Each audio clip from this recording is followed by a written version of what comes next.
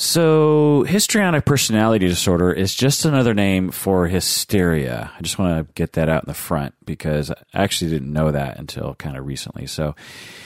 And I feel stupid for not knowing that, but I always sort of thought hysteria was some ancient thing that was in psychology, but there was this other thing called histrionic personality disorder. So I just want to let everyone know, histrionic personality disorder is just another name for hysteria. Histrionic is like the adjective version of hysteria. Instead of saying hysterical personality disorder, they just decided to use histrionic personality disorder, probably because the word hysteria or hysterical is associated with other things now in the English language. But anyway, so now that you know that, I just want to say up front here that hysteria and histrionic personality disorder is extremely important to our field. I don't know if everyone knows this. It's perhaps the most important diagnosis in the history of psychotherapy. One could even say that psychotherapy was founded on the treatment of hysteria. For instance, Freud's first patients were hysterical or histrionic. The history of hysteria goes all the way back to ancient Egypt and ancient Greece, which is crazy to think about. And many of these ancient ideas can still be seen in the current thinking about hysteria. For thousands of years, hysteria has been the cornerstone of psychotherapy and psychology, but histrionic personality disorder and hysteria are falling out of favor within the field of psychotherapy. So much so that it was almost left out of the newest diagnostic manual in 2013, the DSM-5. Well, today I'm going to talk about why it was almost left out of the DSM-5 and why it will probably be left out of the next DSM, even though it has a rich history within our field. In this episode, I'm also going to talk about the history of hysteria and histrionic personality disorder. And the history is fascinating. I had no idea how interesting the history is. It involves Hippocrates and Plato and Aristotle and Freud and all these other people. I'm also going to talk about the symptoms of histrionic personality disorder, the social context, the culture around it, why people develop it, what's the genesis of hysteria, what are the common presentations, what does it look like in people, what's the treatment of histrionic personality disorder, and other sorts of things I want to talk about. That is what I've done a deep dive into this topic. I initially was just going to do a short episode on this, but as usual, when I get down a rabbit hole, it's actually been, I don't know, like a month-long rabbit hole of hysteria for me. I've been hysterical about hysteria. And so this is going to be a long one, so buckle up, people. Welcome to the Psychology in Seattle podcast. I'm your host, Dr. Kirk Honda. I am a therapist and a professor. This episode is just for patrons of the podcast, so if you're listening to this and you're not a patron of the podcast, this episode will end before the content begins. If you want to hear the full episode on hysteria, you have to become a patron of the podcast by going to patreon.com. That's patreon.com. Patrons get access to all the premium episodes on their phones or on the Patreon page. When you become a patron, we'll tell you how to access the premium feed on your phone. And a portion of your monthly pledge goes toward various charities that we support. Welcome to the Patron Zone, people. We love you very much for being patrons. Thanks a lot. Let me just talk about some of my first experiences with the word hysteria. Just want to talk about my own personal life when it comes to hysteria. The first, I imagine, the first time I heard the word hysteria was things like just labeling someone as hysterical. I would imagine that it was usually a woman, saying, "Oh my God, look at her, she's so hysterical," meaning that she's overreacting or she's weak. Usually, a woman would be crying over something and he said, "Oh my God, she's so hysterical." It was said in a judgy way, Look at that hysterical woman crying and overreacting and being weak. There's something wrong with her. And I think another one of my first memories with the word hysteria was the album by Def Leppard, Hysteria. I think Pour Some Sugar on Me is on that album. I remember their album before that I really liked, and then when Hysteria came out, I hated it.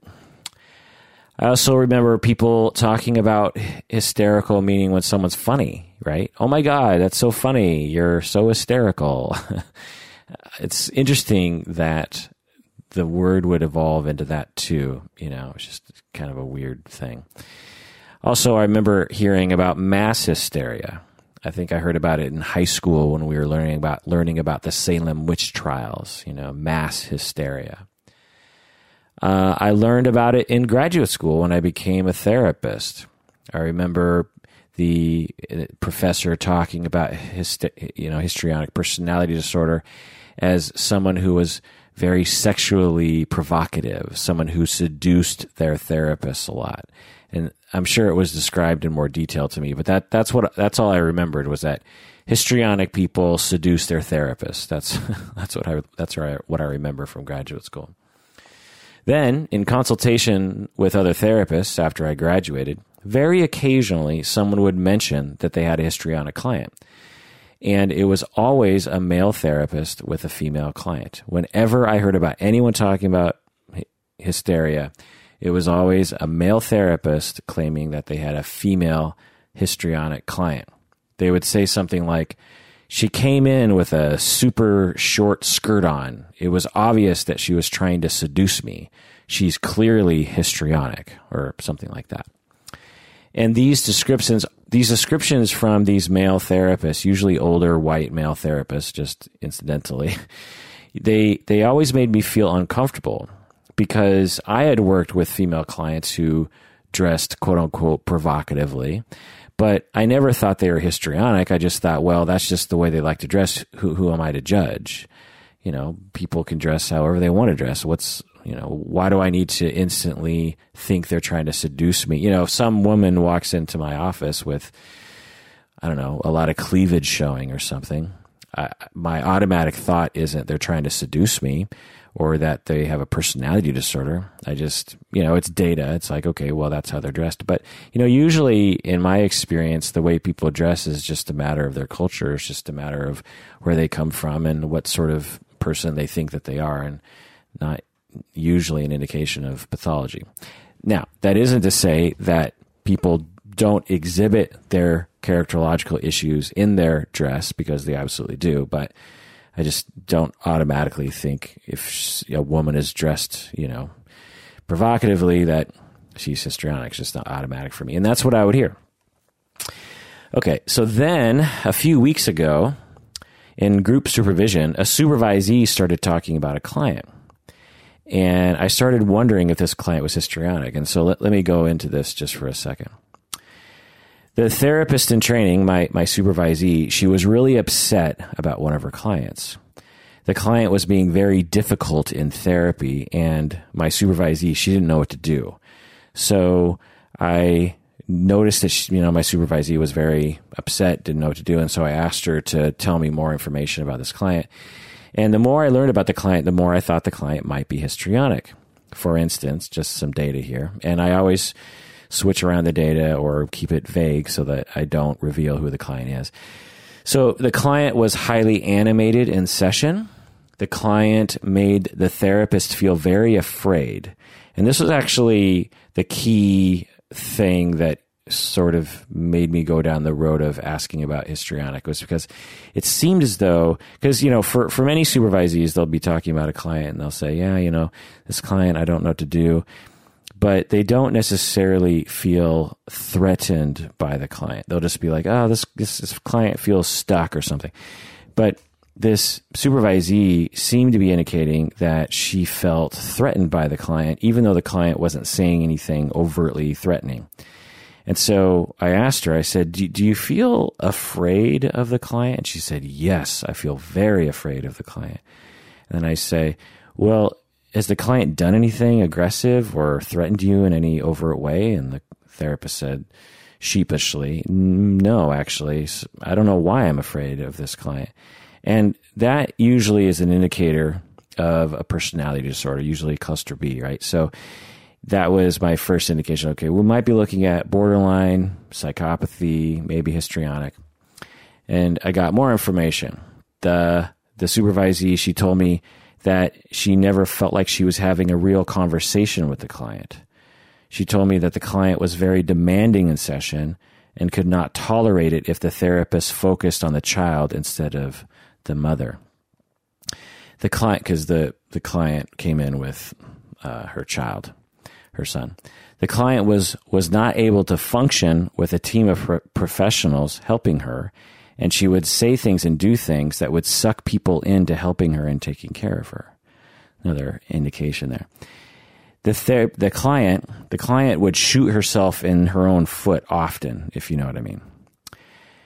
The client could be described as very dramatic by others. The client reported feeling empty when she slows down. The mother, the client, would say highly provocative things in session in front of her child. Things like, "I'm going to get my kid drunk so he will calm down." Or, "Maybe I should just give my kid up for adoption." And so this client would repeatedly say things like this to the therapist, even though the therapist would strongly discourage this sort of behavior in session. So even though the therapist is saying, no, you can't get your kid drunk, you know that that's not possible. That's, and if you do that, I'm going to have to report you to the authorities. And so even though the therapist is saying things like this, the mother would continually or every now and then drop that into a session and make it seem like it was real. And the therapist would be very worried about the situation there.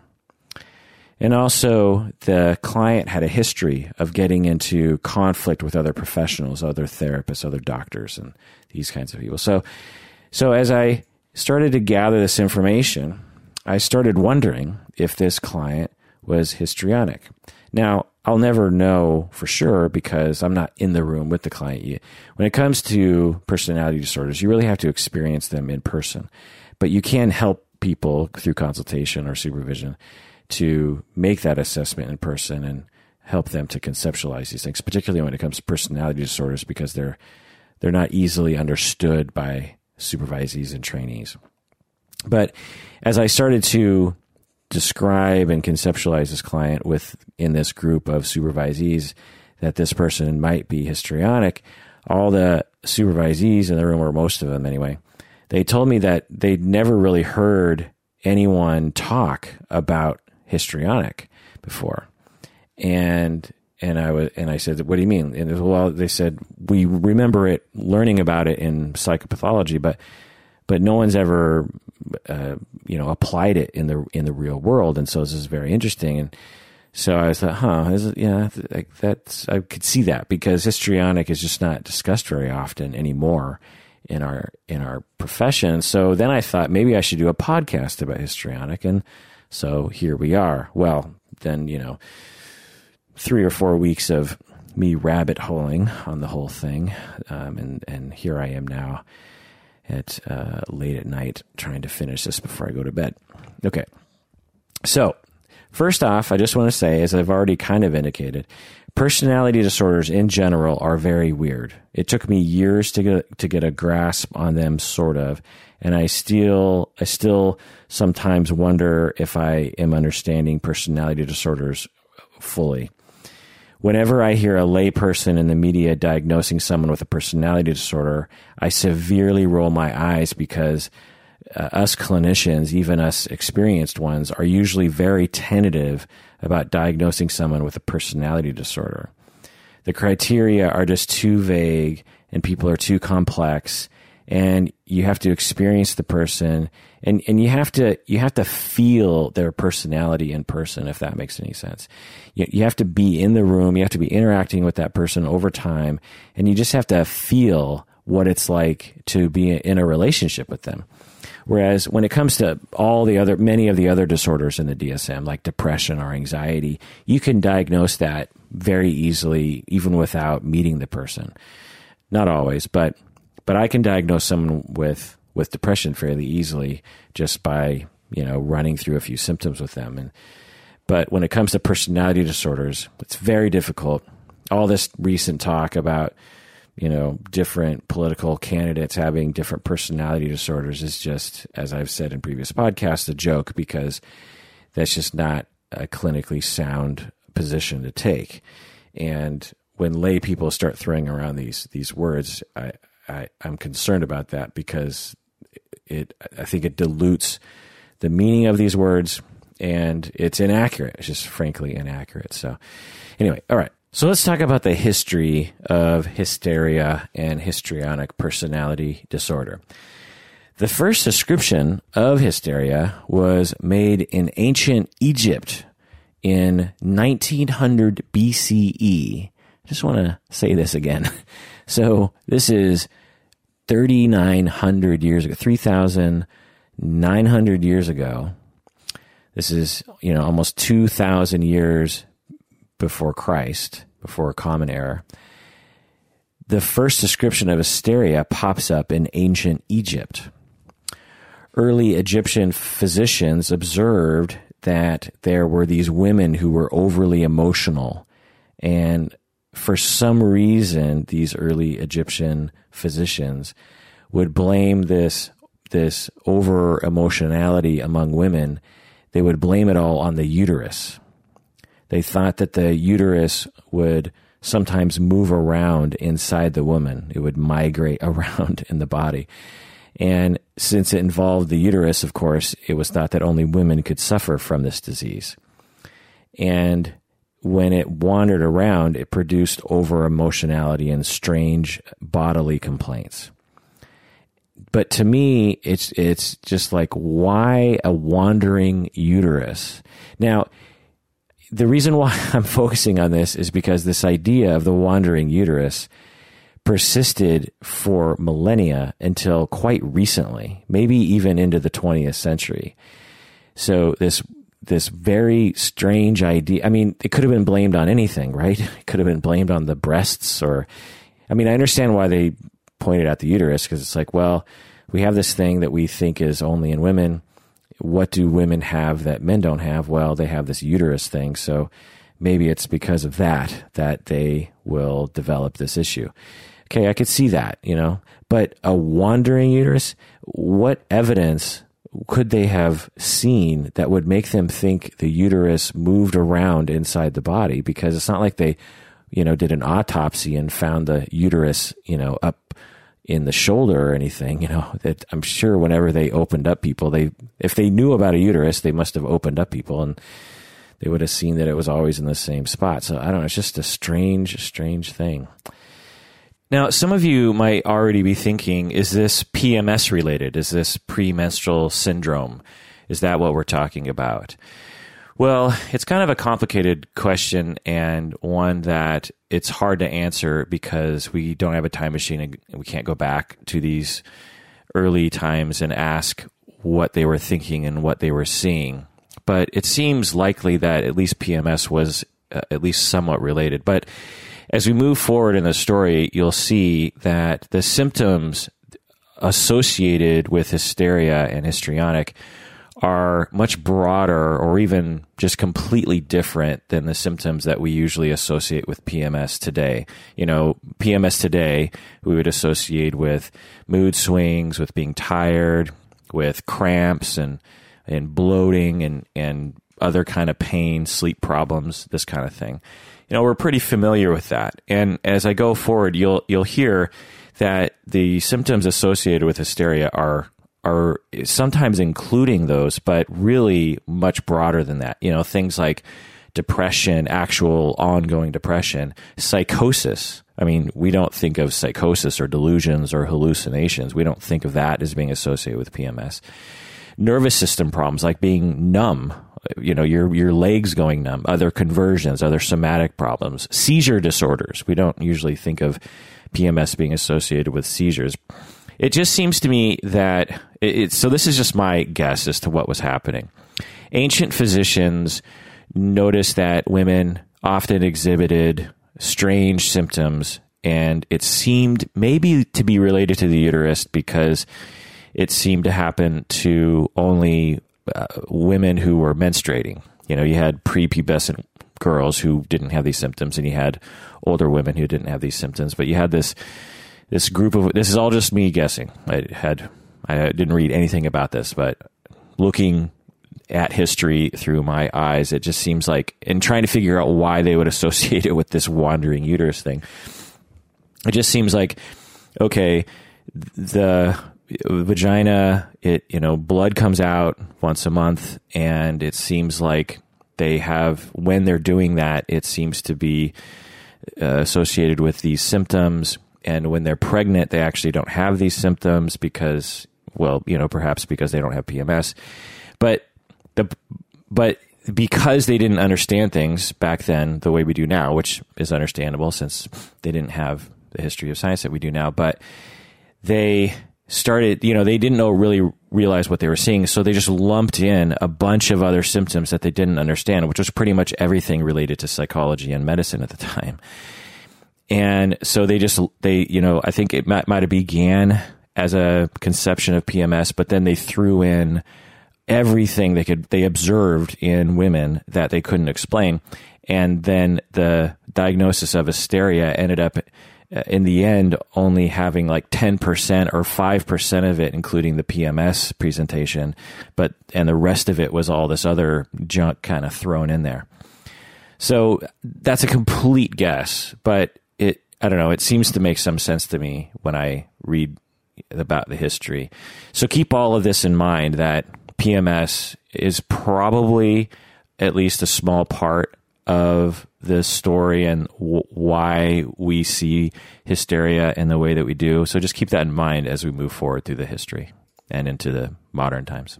Treatment back then in ancient Egypt, 4,000 years ago, involved applying a sweet-smelling substance or dried excrement of men around the vagina in order to lure the uterus back to the vagina. I just want to say this again. So, by the vagina. So because they thought the uterus was wandering around, they wanted to lure the uterus back to the vagina. So they would put by the vagina. How many times in this episode can I say the word vagina? Let's count. Let's make it a drinking game. To lure the uterus back to the crotch area, they would put sweet-smelling things, like flowers by the vagina. It's like, come here, uterus, come to the vagina. Here's a flower. It's nice down here. Or they would put dried man poo. So either, something that smelled nice, or they would take the poo of a man that was dried and they'd put it by the vagina, and that would coax the uterus back to the vagina. Okay. So now the wandering uterus thing, bizarre. The sweet smelling substances, I can kind of get, because people are attracted to things that smell nice. So maybe uteruses or uteri are also attracted to sweet smelling things. So sweet smelling things I get, but dried man poo, I mean, that can't smell good. So what's up with that? But anyway, and then in addition to these things by the vagina, they would put bad smelling things in the woman's face, and this would drive the uterus. I'm just picturing this, in ancient Egypt with the pyramids and whatnot.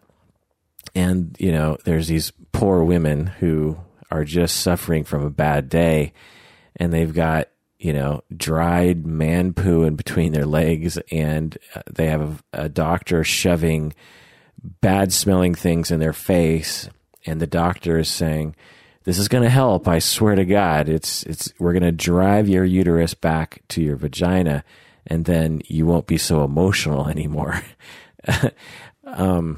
Yeah, it's you can't judge the past because they're just working with the best they have. But you just got to wonder if some ancient Egyptian physician is just laughing his ass off that it took us 4,000 years to figure out he was wrong. Maybe he's just been trolling us the entire time. Anyway, Now, it's difficult to tell what was really happening back then because we just have, very minimal documentation of what was going on.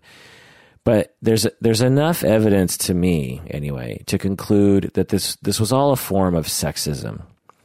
It's like, oh, these annoying women, because the men controlled everything, right? So you got, these women being annoying and overly emotional, and why are they always complaining? And they have all these physical complaints, and they just need to stop bothering me.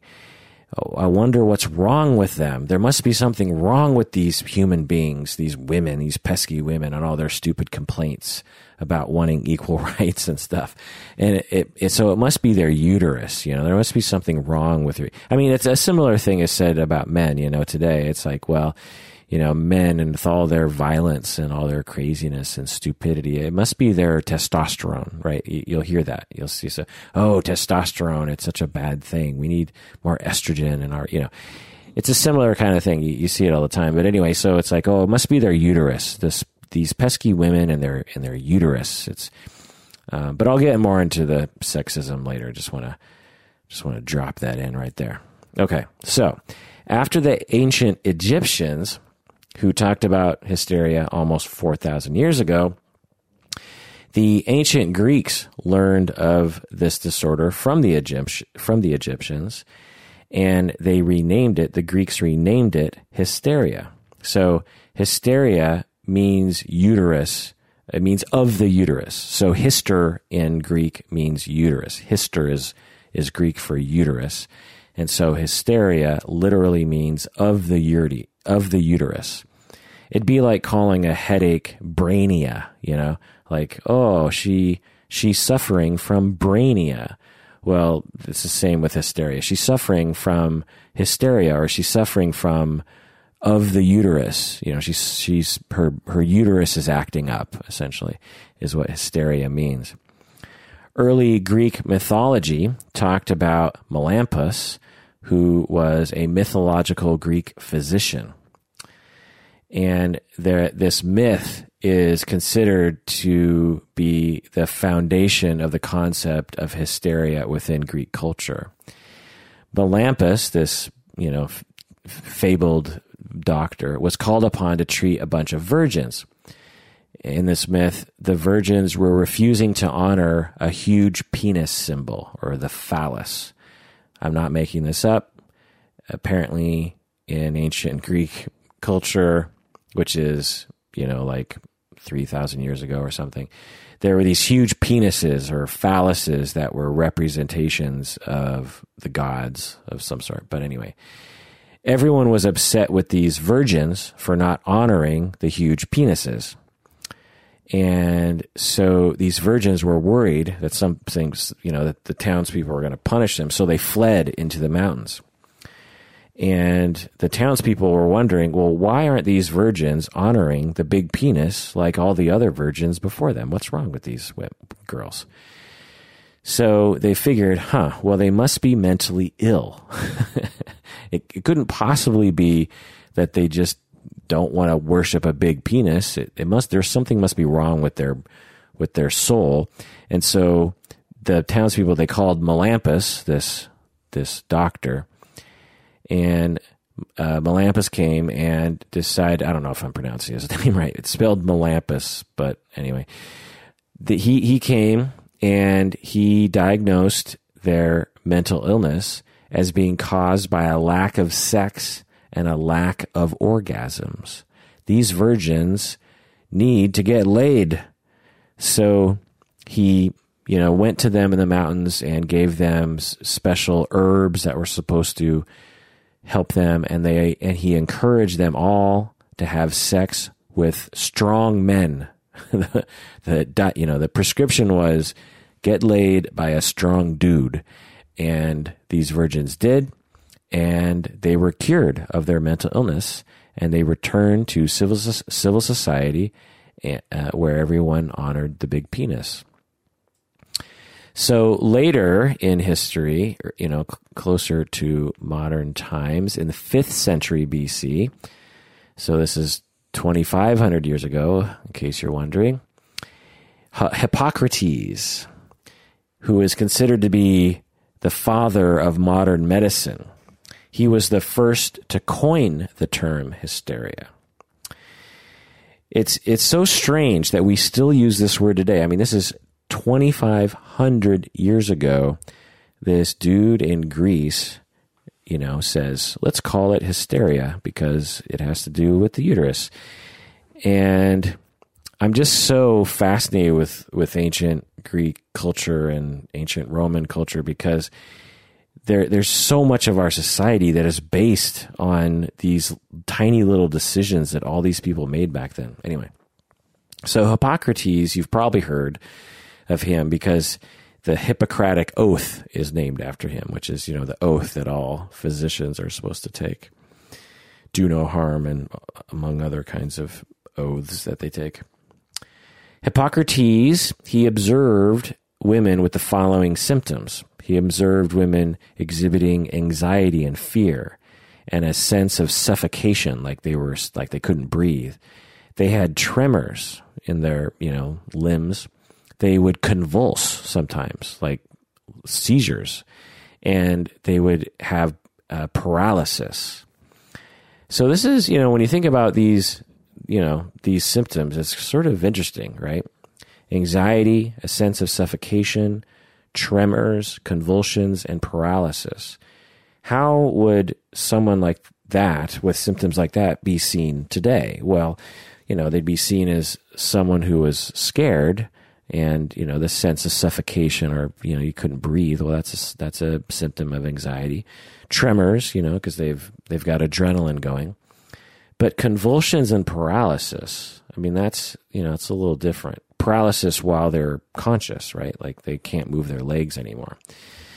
Today we might call those conversions. If they're really stressed out, people will have bodily experience, bodily manifestations of their stress, like paralysis. But it's an interesting set of symptoms that they put together, and this idea of hysteria persisted until rather recently, or even today. But anyway, Hippocrates, he set out to figure out why these women suffered from these symptoms. After some sort of research process, he came to believe that a restless and migratory uterus, along with poisonous stagnant humors, are to blame for the condition of hysteria. Humors, you've probably heard of humors before. And this was consistent with medical beliefs at the time. So it wasn't like he invented his conceptualization of hysteria was some kind of weird anomalous thinking among the medical field at the time. There were many different medical beliefs that were similar to this at the time. Hippocrates believed that a woman's body is internally cold and wet, and therefore is prone to decay and other bad things. And because of all this, the uterus is prone to illness, because women's bodies are internally cold and wet. and I don't know if I'm missing something in the translation, but it's just interesting, to think, because, women are just as warm as men are on the inside and just as wet. But anyway, the uterus, it was believed by Hippocrates, is especially prone to illness if it is deprived of sex and pregnancy. So a healthy woman is a woman that has sex a lot and gets pregnant a lot, which is just an interesting message to be giving to society, right? So Hippocrates believed that virgins, widows, single women, and sterile women were prone to the disease of hysteria since they weren't getting any sex. And the treatment, of course, he recommended that these women should always be married and having sex with their husbands. Isn't that interesting? He also treated hysteria with bad-smelling and good-smelling things to push the uterus back into place, just, the same as the mythological Melampus did and the ancient Egyptians did. So you can see that, there's similarities to the ancient Egyptian idea, but they're developing on it. They're changing it, adding to it a little bit. So, Hippocrates, his understanding of hysteria persisted until 100 years ago. So, this dude from 2,500 years ago who was pulling from knowledge that was already 14 or 1,500 years old. So Hippocrates, when he's looking back, he's looking way back to ancient Egypt and, learning about hysteria and women's problems and stuff. And so he conceptualizes this idea of hysteria 2,500 years ago. And then his ideas basically, they kind of morph a little bit over time within the Western world, but they pretty much persisted until 100 years ago, which is just crazy. This ridiculous, unscientific, misogynistic diagnosis that includes anxiety and paralysis and convulsions and all these other symptoms that don't really seem to fit together. Doctors were using this concept in the 20th century. It's just so weird to me. But I'll get more into that later. And, I don't fault Hippocrates for getting things wrong. Again, it was a long time ago, and he didn't have the scientific tools we have available today. But for almost 4,000 years in the Western world, we were diagnosing women as having, a wandering uterus, and that's why they're so overly emotional.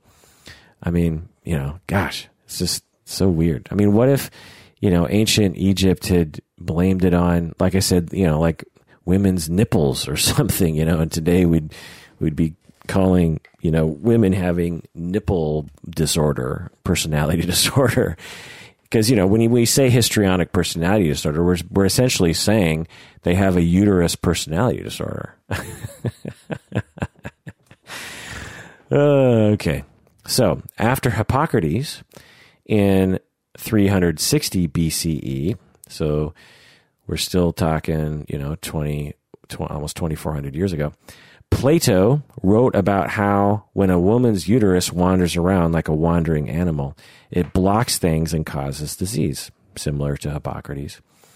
Plato argued that the uterus is sad when a woman is neglected of sex and neglected of being pregnant, same as Hippocrates.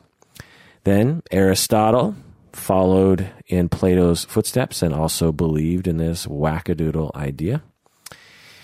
Okay, so skipping forward in time to the 1st century AD, Soranus, a Greek physician practicing in Alexandria and Rome, and he was also the founder of scientific gynecology and obstetrics, the first OBGYN, shall we say, Soranus. He believed that the cure for hysteria does not lie in putting smelly things by a woman's vagina. He believed the cure lies in sexual abstinence and in hot baths, in massage, and in exercise. So this is very interesting. So we have this minor shining beacon in the history of hysteria, in the even within the very culture that was staunch believers in the wandering uterus thing.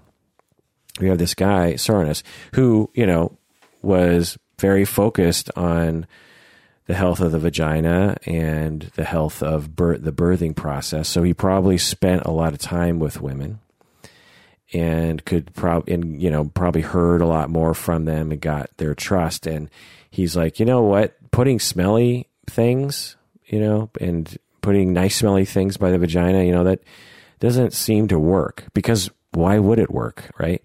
And he starts figuring out, okay, I have these overly emotional women with all these, all these complaints, these bodily complaints. And, it's interesting that sexual abstinence, not more sex, actually helps. Now, that one's a bit of a strange one because it's hard to know what that, actually meant. But it could mean in a, heavily misogynistic culture, it could mean that the women could take a break from having to deal with their husbands.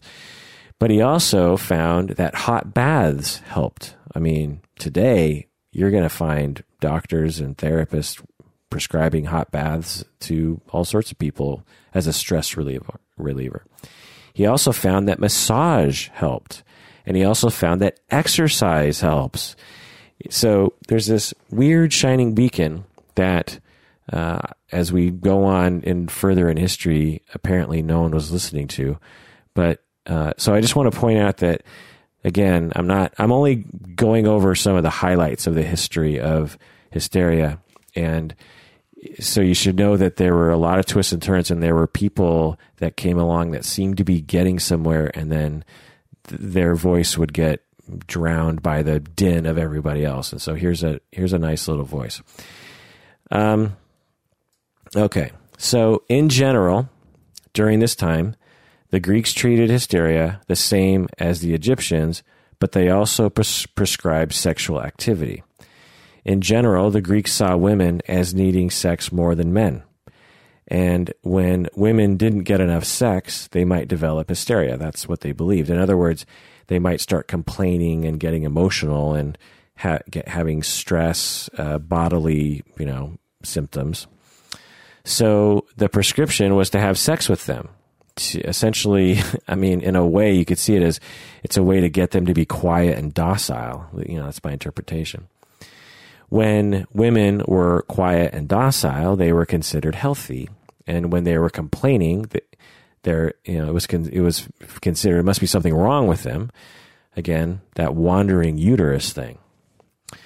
But I just want to take a little sidebar here and say that this is just another data point that corroborates the notion that gender and sexuality, these things are socially constructed. Today in Western society, for instance, men are seen as the horny ones and women are seen as the non-horny ones. But as you can see, other cultures, other times, they constructed sexuality very differently. For the ancient Greeks, for instance, women were the horny ones and men were the non-horny ones, which if you just, brought that notion to any American anyway, they'd be like, that's ridiculous. Obviously men are born more horny. But here we have another culture where it was the opposite. And so all the claims within evolutionary psychology that men evolved to spread, their millions of seeds everywhere and women evolved to be stingy with their one egg per month, this is not supported by the evidence when other cultures are considered. In other words, men and women, biologically speaking, are probably much more similar than we tend to tell ourselves, and gender is largely a product of socialization. Okay. End of soapbox/sidebar. So after the 1st century AD and forward, as the idea of hysteria spread around Europe and elsewhere the Western world, and also Christianity spread throughout the Western world and elsewhere, the view of hysteria was slightly altered to be interwoven with Christianity. For instance, in addition to the wandering uterus, hysteria was seen as occurring when a woman allowed a demon to possess her. Hysterical women needed help from a religious person to rid her of the demon. So hysteria was seen as a demon possession. Thousands of women, incidentally, were put to death for being in league with the devil and being hysterical. And during this time, midwives took care of hysterical women by stimulating them to orgasm. But they also absolutely still believed in the wandering uterus thing. And again, as I said earlier, the history winds and turns, and there's lots of different moments, and most of what we know is just a small snippet of what was actually happening. So we just have a small peephole into history of this time. But so again, it seems like Christianity influenced the understanding, the medical understanding of hysteria, and interweaving demon possession and needing a priest to get rid of the demon. And women were starting to be put to death for hysteria because, it was seen as being in league with the devil. And again, during this time, I don't know when this developed exactly, but by this time in Europe, they started saying, look, if these women aren't going to have sex with their husband and have an orgasm, then they need to have an orgasm somehow, because that is a cure for hysteria. And so who is going to help these women have an orgasm? They can't masturbate because that's a sin.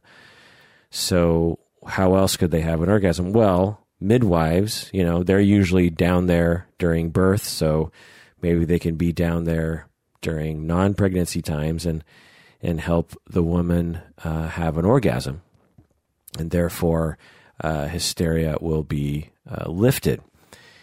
This is a very interesting element in the history of hysteria, because you just think about these women, living in a time when masturbating was considered a sin, and, the likelihood of their husbands being good lovers, educated lovers, or giving lovers was pretty low. And so you have all these women walking around having never experiencing orgasm, or just maybe not enough anyway. And they, as a consequence, get stressed out and irritable and, backed up, as we used to say in college. And then they say, well, someone's got to help these women. Well, how about these midwives? And then these women start having orgasms, and then they stop being irritable, and they start having a happy look on their face, and they start looking forward to the day. And they think, oh, okay, well, so midwives giving women orgasms must rid them of the demon inside of them, which is, probably an apt metaphor for what was really happening. Okay. So there's a long and interesting story of hysteria from AD, the first century AD, forward until the 1600s. But I'm going to skip over 1600 years because it just wasn't as notable as what was happening in the 1600s. So just think about that, okay? In terms of the assessment and treatment of and the conceptualization of hysteria seemingly remained fairly similar to the way the Greeks saw it, and maybe even how the Egyptians saw it throughout the Western world. Year after year after year, just thousands of physicians and perhaps millions of patients being treated in exactly the same way, for over and over and over again. It's just interesting to think about how stable bad ideas would be, Okay, so now we skip forward to the 1600s, and there were epidemics of hysteria during this time. It was cropping up everywhere. People were afraid of it, like the way people are afraid of terrorism today. This fear of hysteria made its way across the Atlantic to the European settlements in America. For example, in 1692, we have our most famous outbreak of hysteria in Salem, Massachusetts, 1692. 2 girls were observed having fits in which they were crying, screaming, and moaning, and they were observed as having their bodies convulsing, and they would babble incoherently. Other described symptoms. So soon you had a bunch of other people exhibiting this hysteria. It started spreading like wildfire through Salem, Massachusetts. Other symptoms were staring, into nothing, making raucous noises. It was this, raucous, I don't know what that exactly means, but making muffled noises, uncontrollable jumping. So just picture that one. Sudden movements, very sudden movements, and a number of other symptoms. This, we just imagine this. This sounds just so weird to me, These teenage girls crying and then screaming and then moaning and then convulsing and then babbling and then staring into the distance and then making muffled noises and then jumping around uncontrollably like they can't stop themselves, and then sudden movements and other symptoms. And it just sounds so weird to me, And I wish we just had videotapes of this, but of course we don't. Eventually, once the dust settled, 19 girls and women were hanged as witches in Salem, and over 100 were sent to prison. So there were many, many witches who were suffering from hysteria. So again, we have this mixture in Christianity of this old Egyptian Greek notion of hysteria mixed in with the Christian notion of demon possession. And so it's this cultural amalgamation of these things. Incidentally, there have been a number of theories about what these women and girls were actually suffering from. Some think it was perhaps a poisonous fungus that was giving them these symptoms. Many people today think that they were just rebelling against oppression, that they were labeled as witches because they were actually fighting back against the system as early feminists, but it's hard to know. Some people think it was stress-related. Some people think it was a mob mentality. We'll probably never know the answer to this, but with the little I know about it, which isn't very much, it seems to me to be a contagious conversion. You know, like the way a yawn is contagious, or the way a fad is contagious, you know, like wearing weird socks of some kind, you know, spreads its way through the population. It would seem to me that one girl probably started acting weird for some unknown reason, and then it just spread through the population like a yawn does through a population. Okay, so in the 1600s, hysteria was still conceptualized as the way Hippocrates saw it in ancient Greece. So this is about 3,500 years after ancient Egyptians first conceived of this idea, or the documentation of that first idea. In the 1600s, this is 2,100 years after Hippocrates first coined the term hysteria.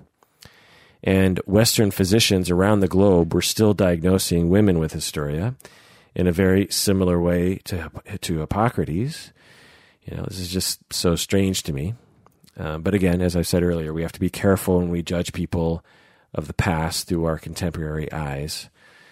By the way, it should be noted that there were women physicians during this time, and they also ascribed to the same conceptualization of hysteria as men did. There were some notable slight variations, but for the most part, even the women physicians ascribed to hysteria in this strange way about the uterus wandering and about needing orgasm and that kind of stuff.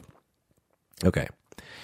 So now, 1600s, moving forward, we enter the modern age, the Renaissance, the age of discovery, the Enlightenment, age of enlightenment. We finally see the development in the Western world of early scientific methods and the value of empirical science rather than just following myths and tradition. People start questioning myths. They start actually saying, well, is it really about the uterus? You know, let's really look at this. For instance, English physician Thomas Willis, who practiced in the 1600s, Willis believed that hysteria was not attached to the uterus, but rather related to the brain. Whoa! 3,500 years, and this English guy, Thomas Willis, comes along and just is like, you know what?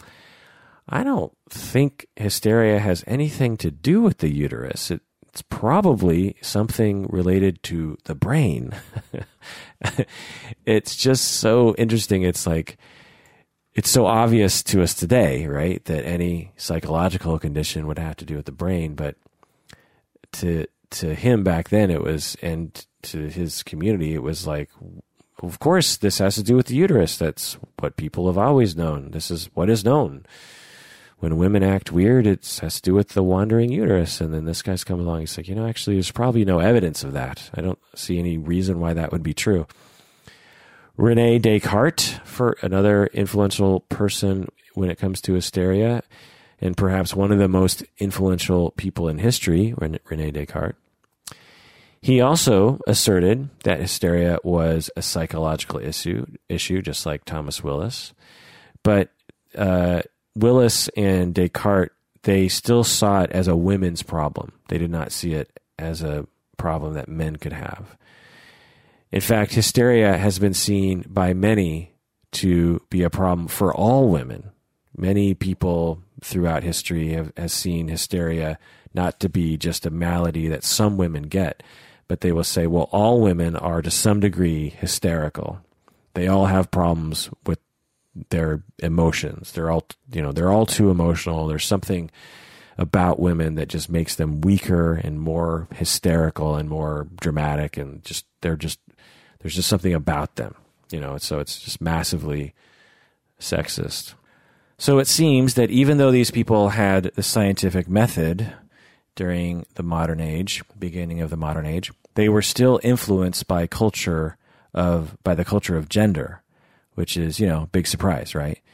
Which makes you wonder if current scientists are influenced by culture of gender. Makes you wonder. I wonder if evolutionary psychologists today are influenced by gender in the same way that Willis and Descartes were back in their time. Just makes you wonder. All right.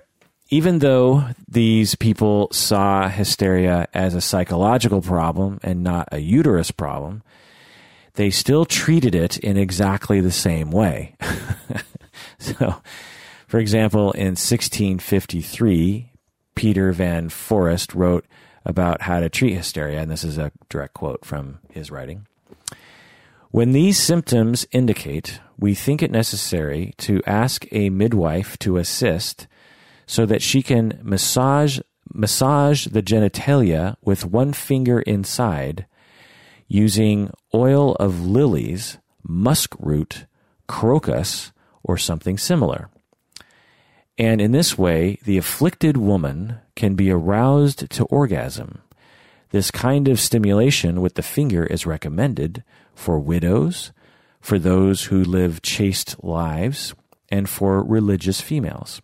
It is less often recommended for very young women, for public women, or for married women, or for whom it is a better remedy to engage in intercourse with their spouses. So in other words, they're saying, so end quote. In other words, this physician is saying, look, you treat hysteria by having women have orgasms. Even though it's a psychological problem, you still got to treat it the same way. And if they're married, then they should just have sex with their spouse and have a orgasm that way, which of course isn't a guarantee of orgasm. But if they're very chaste, or if they're religious, or if they're a widow, these women aren't going to have sex with any man, so we better have a midwife give them an orgasm. And I just want to, it reads like a 50 Shades of Grey or something, but I just want to read this first sentence again. When these symptoms indicate, so the symptoms of hysteria, we think it necessary to ask a midwife to assist so that she can massage the genitalia with one finger inside. So it's really quite specific, You really want to put a finger inside while you massage the clitoris, because that's what's going to work. It's just interesting to think about. Anyway, in other words, they still believe that hysteria was caused by a lack of orgasm. And if women can't get an orgasm from a man, then they should get one from a midwife. And they can't masturbate because that's considered a sin. And you just got to figure like the weird morality of all this, right? It's like, okay, we need to have women have orgasms. Clearly that's the cure for hysteria. So, but it's a sin to masturbate. So we're at a dilemma here. If they don't have a man, or if the man isn't giving them orgasms and they can't masturbate, what are we going to do? Well, how about a midwife? And I can just imagine the way that they're thinking. It's like, well, midwives are usually down there during pregnancies doing all sorts of stuff down there. God knows what they're doing down there. And so, you can add this to the list of things that they do, just rub the clitoris, it's no big deal. It's probably really close to what they're doing down there anyway. It reminds me of, I don't know if this is true or not, but I remember hearing rumors that for young Christian Americans, they started having anal sex because there was nothing in the Bible that said anything about anal sex, and anal sex isn't for reproduction. So it's like, because, sex is about reproduction. And so if you're not doing sex on the reproduction angle, then you're not really having sex. So therefore it's not a sin. So you had all these young Christian couples avoiding intercourse because that was a sin, but instead having anal sex. So again, I don't know if that's just an internet lie, but it's just, when you're trying to figure out what to do, or when you hear about, Orthodox Jewish families on the Sabbath, because they can't use electrical things, they will hire a non-Jewish person to come over to the house and turn on their TV and stuff. Again, I don't know if they have that exactly right, but it's just funny how like religions have these rules that you just sort of, there's ways around it, And so there is these midwives essentially having sex with these women. I guess you could almost consider them like sex workers for these women. But anyway, other treatments during this time, during the 1600s, included vigorous horseback exercise. Vigorous horseback exercise was a cure for hysteria. Moving the pelvis in a swing, or in a rocking chair. You just kind of wonder, are women having orgasms in these situations, or is it just sort of relaxing to have your, I don't know. They were also urged to marry and, quote unquote, be strongly encountered by their husbands. I bet you when you started listening to this episode on hysteria and histrionic personality disorder, you clicked on it and you were like, okay, I'm gonna learn some, stuff about psychology. I bet you had no idea that it would basically turn into a 50 Shades of Grey episode. So I just want to say this quote again. A treatment, you'd go to your physician, you'd have all these somatic complaints and emotional complaints, and the doctor says, okay, well, I know you haven't gotten married yet, but I really want you to find a man, get married, and as soon as you can, I want you to be strongly encountered by your husband. Strongly encountered. Not just encountered, not medium encountered or weak encountered. I want you to be strongly encountered by your husband. It's like, Bill Clinton saying, I was not strongly encountered by that woman.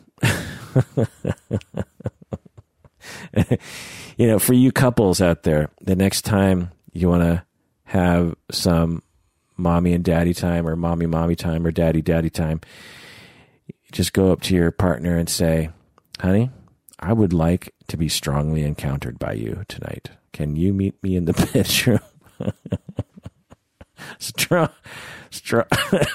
Strongly encountered. Okay. In 1680, so we're still in the 1600s, still at the beginning, the modern age, another English physician, Thomas Sydenham, he was perhaps the first to recognize that the label hysteria was being used for almost all diseases associated with women. He asserted that the term hysteria was too broad to be meaningful in a medical sense. So in this way, the 1600s, when you add all this up with Descartes and Willis and Sydenham and all this stuff, we're seeing the beginning of the end of hysteria. Because from ancient Egypt all the way up to the 1600s, you just see basically almost no progression in the understanding of hysteria and of psychology, for that matter. But the 1600s, people started really, having these questions. They started questioning. It took a long time, because really it took another 400 years or something for there to be the sort of things we understand today. But it was beginning. Okay. So now we go to the 1700s, and we have German physician Franz Anton Mesmer. Mesmer, this is where we get the word mesmerizing from, because he was very mesmerizing. He treated hysteria through his magnetic action, through his hands, and he put it on quote-unquote diseased parts of the body. So Mesmer treated hysteria, which I did not know. Okay, now we get up to the 1800s. We got 1858. And we have Baker Brown, Baker-Brown. He's a physician and a very infamous, horrible physician who was performing clitorectomies, or, cutting off the clitoris in London. Baker Brown in London, he argued that this whole midwife orgasm thing, it did not cure hysteria. And he actually thought it just made it worse by making the patient more horny. So he's seeing these hysterical women, irritable with all these bodily complaints and, sexuality problems. And he's saying, look, if you give them an orgasm, it just makes them worse. It just makes them want it more. So he decided instead to go the opposite direction, and he would cut the clitoris off without the patient's consent. Without the patient's consent, he would just cut it off. And as others observed his work in England, they thought that cutting off the clitoris made intractable women, quote unquote, so this is all a quote here. Intractable women became happy wives. Rebellious teenage girls settled back into the bosom of their families, and married women, formerly averse to sexual duties, became pregnant. So I just really want to point this out. This is all a quote, intractable women became happy wives. It's interesting, right? So if you cut off the clit, this intractable woman will become a happy wife. A rebellious teenage girl, cut off her clitoris, and she will settle back into the bosom of her family. A married woman who doesn't want to have sex, she's a married woman, and my God, she doesn't want to have sex with her husband. Well, you cut off her clitoris, and soon after that, she's pregnant. My God, holy F. Okay. So this practice of cutting off the clitoris spread to America, United States, in the 1800s as a cure for hysteria, also for a cure for nymphomania, and a cure for, ironically, masturbation. Or not ironically, but I guess sort of appropriately for masturbation. So in the United States, girls would be diagnosed as having a problem with masturbation, and so the doctor would just cut off the clitoris. The practice was continued all the way up in the United States, well into, take a guess, just take a guess, the 1940s. The 1940s. When we were developing the atomic bomb to drop in Japan, some doctors were still cutting off the clitoris of women who were diagnosed as having hysteria. Okay, some of you might be wondering, okay, what exactly are the symptoms of hysteria? Which I'll get into more later of, like, there's a long ass list. But at this time, during the modern age, there was a lot of different writing of hysteria, but there was some general consensus among some people that there were 5 main symptoms of hysteria during this time that they saw. Numbness, so some part of your body was numb. Another symptom was amnesia, some memory loss of some kind. The third symptom was a lack of willpower. You just couldn't get going. The fourth symptom was motor control problems. So some kind of, like that jumping, uncontrollable jumping, or just uncontrollable convulsions or tremors or something. And then the fifth symptom was a modification of character. Modification of character. So numbness, memory problems, lack of willpower, motor control problems, and modification of character. This is so strange because if you presented these 5 symptoms to a current psychologist, they would not lump these into one disorder. You know, if you're numb in part of your body, they would probably assume, or I would, the most likely answer is there's some kind of nervous system problem, like a pinched nerve, or, you know, like you have a sciatica thing, or, you know, like, I'm not a physician, so I don't know, but I would assume if you have numbness in part of your body, it's probably a physical thing. If someone had amnesia, I would think they had a brain injury, like a stroke or a blow to the brain, or I might think maybe drug abuse, because you can have blackouts or brain injuries through drug abuse. Or I would think dissociation or something like that. But I wouldn't put the numbness with the amnesia. This third symptom, lack of willpower, I would think depression or grief or stress or PTSD, or, you know, that's how I would conceptualize it. I definitely wouldn't put the numbness with the lack of willpower. I might put amnesia with the lack of willpower. You know, if someone's been abused and traumatized, they might have some memory problems along with some depression. And then this fourth symptom, motor control problems. Again, I would assume some sort of biological nervous system disorder, Parkinson's, or, you know, I'm not a biologist, so I don't know. But if someone was having problems with their motor control, I would figure it's probably not psychogenic. But, you know, what do I know? And then this fifth symptom of modification in character. I'm not exactly sure what they meant by that, but I would think, again, depression or PTSD or some other kind of problem. And but instead, these people in the 1600s, 1700s, 1800s, they would say, oh yeah, this is obviously a classic presentation of hysteria. And it's just so strange to see how we conceptualize disorders differently at different times, you know? Okay, now we've gotten to the good stuff. We've gotten to the good part of history where things really start happening. Okay, so the main reason we talk about hysteria and histrionic today is because of French neurologist Martin Charcot. I don't know how to pronounce his name. Well, I'm just going to call him Charcot. Okay. Charcot was studying hysteria in the late 1800s, mid to late 1800s. Charcot believed that hysteria was caused by a hereditary degeneration of the nervous system. So he thought of it as a biological problem with the nervous system that you acquired through, you know, from your parents. He believed it to be actually more common among men than women, which is very strange indeed, right? Charcot believed that more men suffered from hysteria than women. So this is quite a departure from the original conceptualization of hysteria.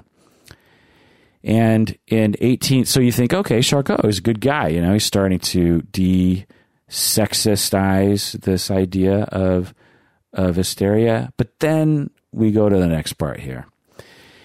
So in the 1870s, he was practicing in Paris, Charcot.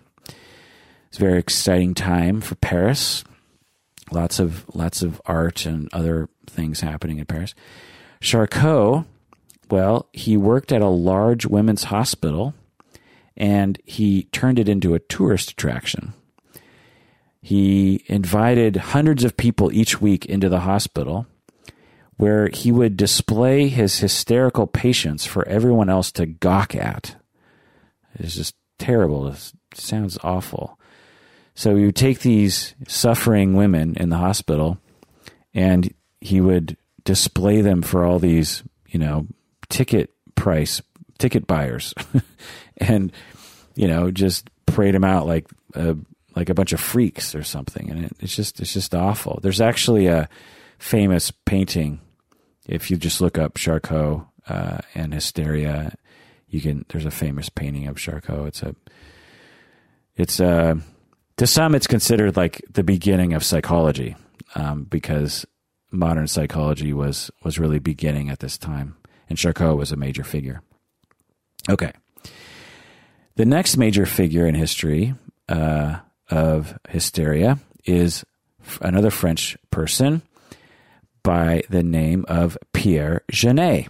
He was a psychologist and a psychotherapist. He is a major figure. If you've never heard of Janet, now you're gonna. Janet studied under Charcot, and Janet was fascinated by Charcot. Charcot was very charismatic. He sold a lot of tickets to his shows, and people were very fascinated by him. And Janet was one of those people that was very fascinated by him. And Janet, upon studying hysteria himself, he started actually wondering if orgasms had anything to do with hysteria or not. And he started actually thinking, you know what? In my observations of these patients with hysteria, I don't think it has anything to do with orgasms. And clearly it doesn't have anything to do with the uterus, just like a lot of my predecessors have already said. It has to do with the brain. But he started the big thing that he did is he asserted that hysteria was caused by trauma. Boom. Nuclear bomb goes off in psychology and in the world. We have almost 4,000 years of silliness about hysteria. And Janet comes along and says, you know what? Hysteria has nothing to do with uterus, nothing to do with even sexuality, nothing to do with, like Charcot believes it has to do with some sort of hereditary thing. It has to do with being traumatized. Maybe you were sexually traumatized, but maybe you're physically traumatized. You were mistreated, and you have these memories of those traumas, and that's what leads to hysteria. This is a huge moment. It's like Einstein and the theory of relativity. For someone in the late 1800s with almost, no prior discussion of this, to come out and say trauma causes psychological problems is such a huge notion. And in some ways, in 2016, we're still trying to learn what Janet was trying to tell us. There are many people today in our field that do not appreciate the role that trauma plays in our psychology and in the various presenting symptoms that people bring into therapy. But anyway, so again, these unexplainable symptoms that are usually within hysteria are not due to a wandering uterus. They're not due to a lack of orgasm or a lack of being pregnant, as has been believed for thousands of years. And this condition is not a universal trait for all women. In fact, this condition has nothing to do with gender at all. It's just one of the ways for the mind to deal with painful memories by converting that internal pain into a bodily symptom of some sort. It's genius, and we owe a huge debt of gratitude to Pierre Janet. He's an awesome dude. So Janet who was heavily influenced by Charcot, Janet laid the groundwork for Freud, for Breuer, and for Jung, who all cited Janet as a major influence. Now, Freud would later distance himself from Janet because he wanted people to think that he himself came up with all those ideas. But it seems clear to me that Freud got this idea of trauma and the memories affecting, creating these psychological issues such as hysteria. It seems pretty clear to me that Freud did not invent that himself, and that actually Janet did. So in some ways, you could say that the real founder of psychotherapy is not Freud, but Janet. But, It's always hard to delineate that sort of thing. Okay. It's important to know also that in the 1800s, hysteria was a fad diagnosis, similar to the way autism spectrum is a fad diagnosis today, or ADHD is a fad diagnosis, or bipolar. These are all fad diagnoses in that people just start seeing it everywhere suddenly. And people are very fascinated by these. The DSM has hundreds of diagnoses, but for some reason, autism, ADHD, and bipolar are just extremely fascinating to people these days, which is great. Research is great, but there's a lot of other disorders like histrionic that are completely ignored. So in the 1800s, suddenly physicians were seeing hysteria everywhere because it was super faddish. And Charcot, who, in France was talking a lot about hysteria, he was the one who perhaps made it into a fad. So, okay, let's get back to the 1870s. So we went a little bit forward into Pierre Genet. Let's go back. We're back in Paris. Charcot is inviting hundreds of people each week into the hospital where he displays his hysterical patients for everyone to gawk at. Well, one of the audience members was Sigmund Freud, who was young at the time, in his late 20s. Freud was a little aimless at the time. He was looking for something to give his life direction. He didn't know what he was going to do with his career. And when Freud met Charcot, he became fascinated with Charcot and his work.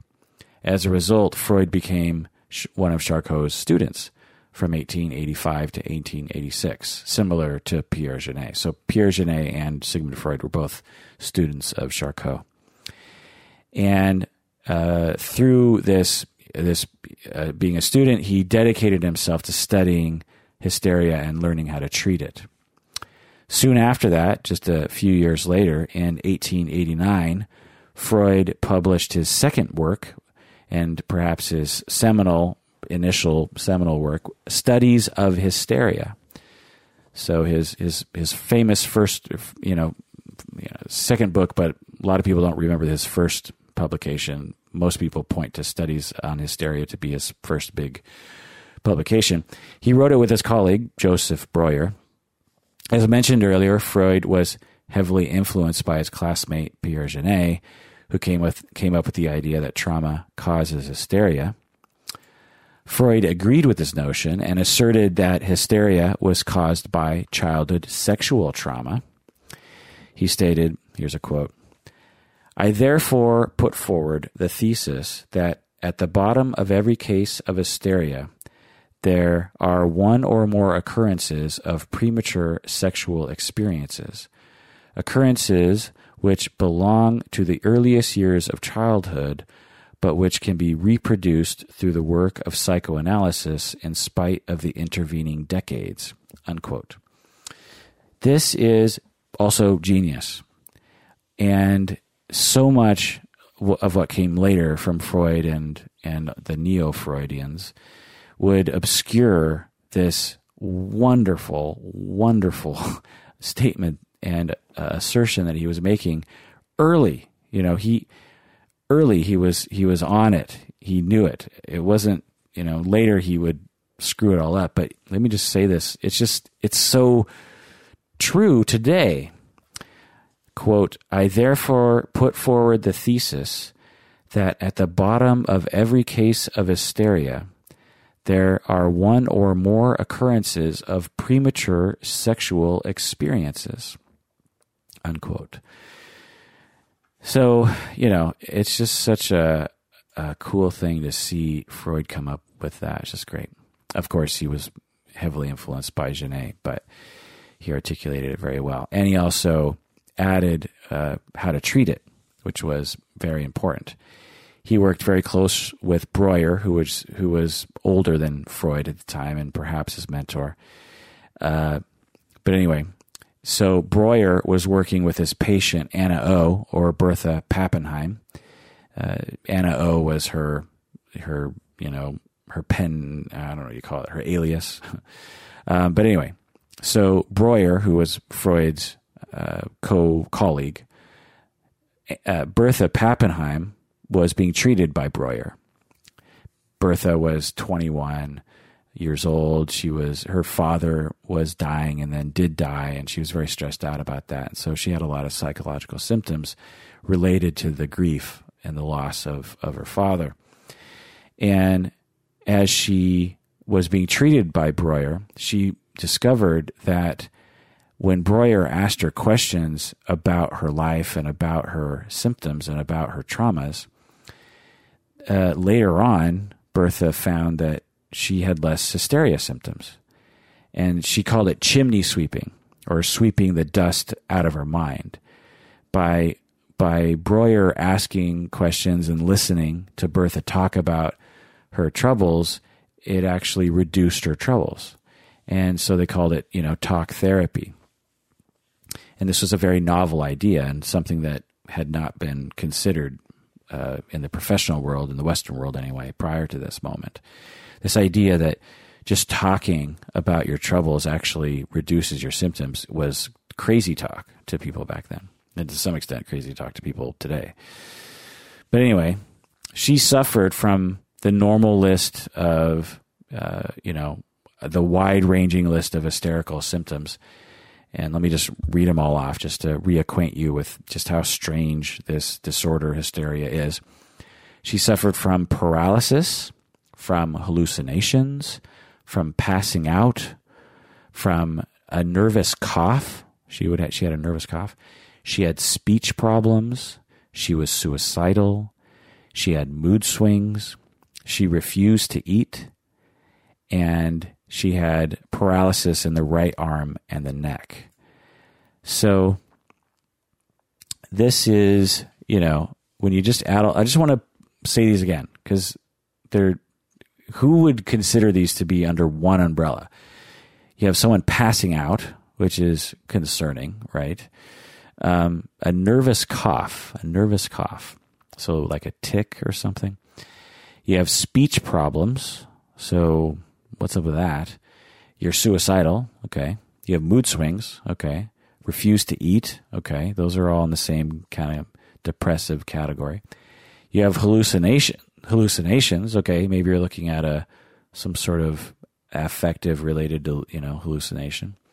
And you have paralysis in the right arm and the neck. Okay. So that's it. So you have passing out, and you have paralysis, you have speech problems, and then you have all these, so that was just one diagnosis called hysteria. So Freud and Breuer wrote about their treatment of hysteria with Bertha Pappenheim in their book, Studies on Hysteria. And they wrote about how their treatment involved instructing the patient to remember and talk about the traumatic event while feeling the same emotion that they felt during the traumatic event. So this is another boom moment, okay, for the world. That when you experience trauma, you later develop a bunch of possible psychological problems that don't respond to normal medical treatments. So instead, you instruct the patient to remember the trauma, to talk about the trauma, and to feel the same emotion that they felt during the traumatic event. This is exactly the sort of therapy that cutting-edge trauma therapists do today. And Freud and Breuer came upon this and discovered this thing, and it's just, it's one of those moments. Now, again, like I said, later Freud would screw up this whole thing, but I'll get into more of that later. But he started out with a genius idea, and today we're still trying to figure it out. Okay. So the way that Freud conceptualized this was that as the client talks about the trauma with the psychoanalyst, it would release the emotional energy and cure the patient of the hysteria.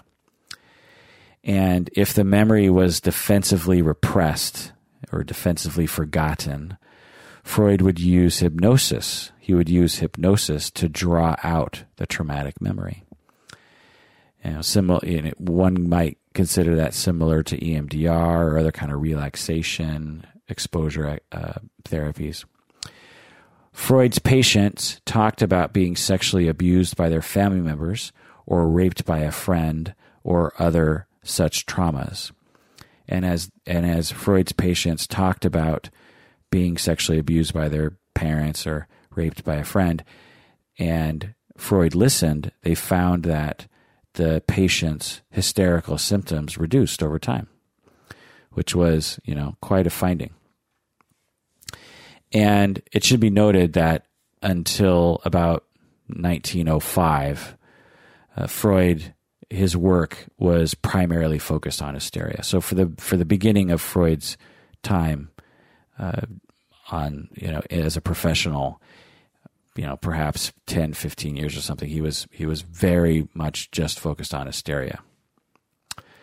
Now, so later, after Freud had this genius treatment and conceptualization of hysteria, he would later abandon this whole trauma theory. He believed instead that people repressed their sexual and aggressive urges that were unacceptable in proper society.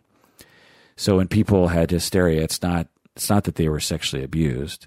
It's that they actually want to have sexual gratification in a bunch of strange ways, and they can't do that because it's not acceptable in proper society, and so that's why they have hysteria. So this repression of the drive to have sex and the suppression of the aggression that people have, this was the result of hysteria. And so the treatment would not involve talking about your past traumas, but involved helping the patient realize that they have these repressed urges and perhaps should express them in some way, shape, or form. So this is quite a tragedy because, when Freud said something, everyone just took it as gospel. And so as Freud rejected his own wonderful theory, so did everybody else. I mean, not everybody, but a lot of people did. Incidentally, penis envy came along around this time, and Freud developed his idea of penis envy while observing hysterical women. He thought that hysterical women were using their over-emotionality and their sexuality to get the penis. The idea was that all women suffered from penis envy, and so some women would develop hysteria as a way of trying to get at that penis, to possess it themselves. Okay, so it's important to know that although Freud started the ball rolling with psychoanalysis, there were many post-Freudian people. That's a bad way of putting it. There are a lot of psychoanalysts that followed Freud who were acolytes or disciples of Freud, but had different points of view. So it's always hard to know exactly what one means when they say psychoanalysis or psychodynamic theory, because there's just so many different divergent ideas. But in general, as the 20th century began, and you got the 20s, 30s, 40s, 50s, 60s, these later Freudians would conceptualize hysteria as being a result of reawakened conflicts associated with the Oedipal phase of development. And, it gets pretty weird because they use a lot of strange metaphors, and sometimes and they often will disagree. But a very basic example of this Oedipal phase problem is, and this is just something I came up with, is say you have an infant girl, okay? And naturally this infant girl, she needs her mother. But her mother doesn't meet her needs for whatever reason. She's not the best attentive mother. And so the mother doesn't meet her needs to feel safe, to be nourished, and to feel like she's worth something. So you have this infant girl who is anxious, isn't getting enough love and attention, and doesn't feel as though she has a sense of self-esteem appropriate to her age. And so she's very disappointed with her mother. And as she enters the Oedipal phase, where you start to break away from your mother and start going to being attached with your father. As she enters this Oedipal phase, she invests all of her emotional energy into getting attention from her father, because she has all this built up tension around needing love and needing attention. And as she transitions to her father, suddenly, the floodgates open and she just needs like tons of energy from him. And at the same time, she's fairly ambivalent about her mother. She's still disappointed in her. She loves her and wants to connect with her, but she is disappointed with her mom. And as this child remains stuck in the Oedipal phase, she sees males as strong and desirable, and she sees women, including herself, as disappointing and weak. And she unconsciously hates men for having power over her, so she eventually, as an adult, uses sexuality to control men. And as a result, she doesn't enjoy sex, since sex for her is used as a tool and is not a mutually satisfying activity. So this is just a basic example. So again, just the broad strokes.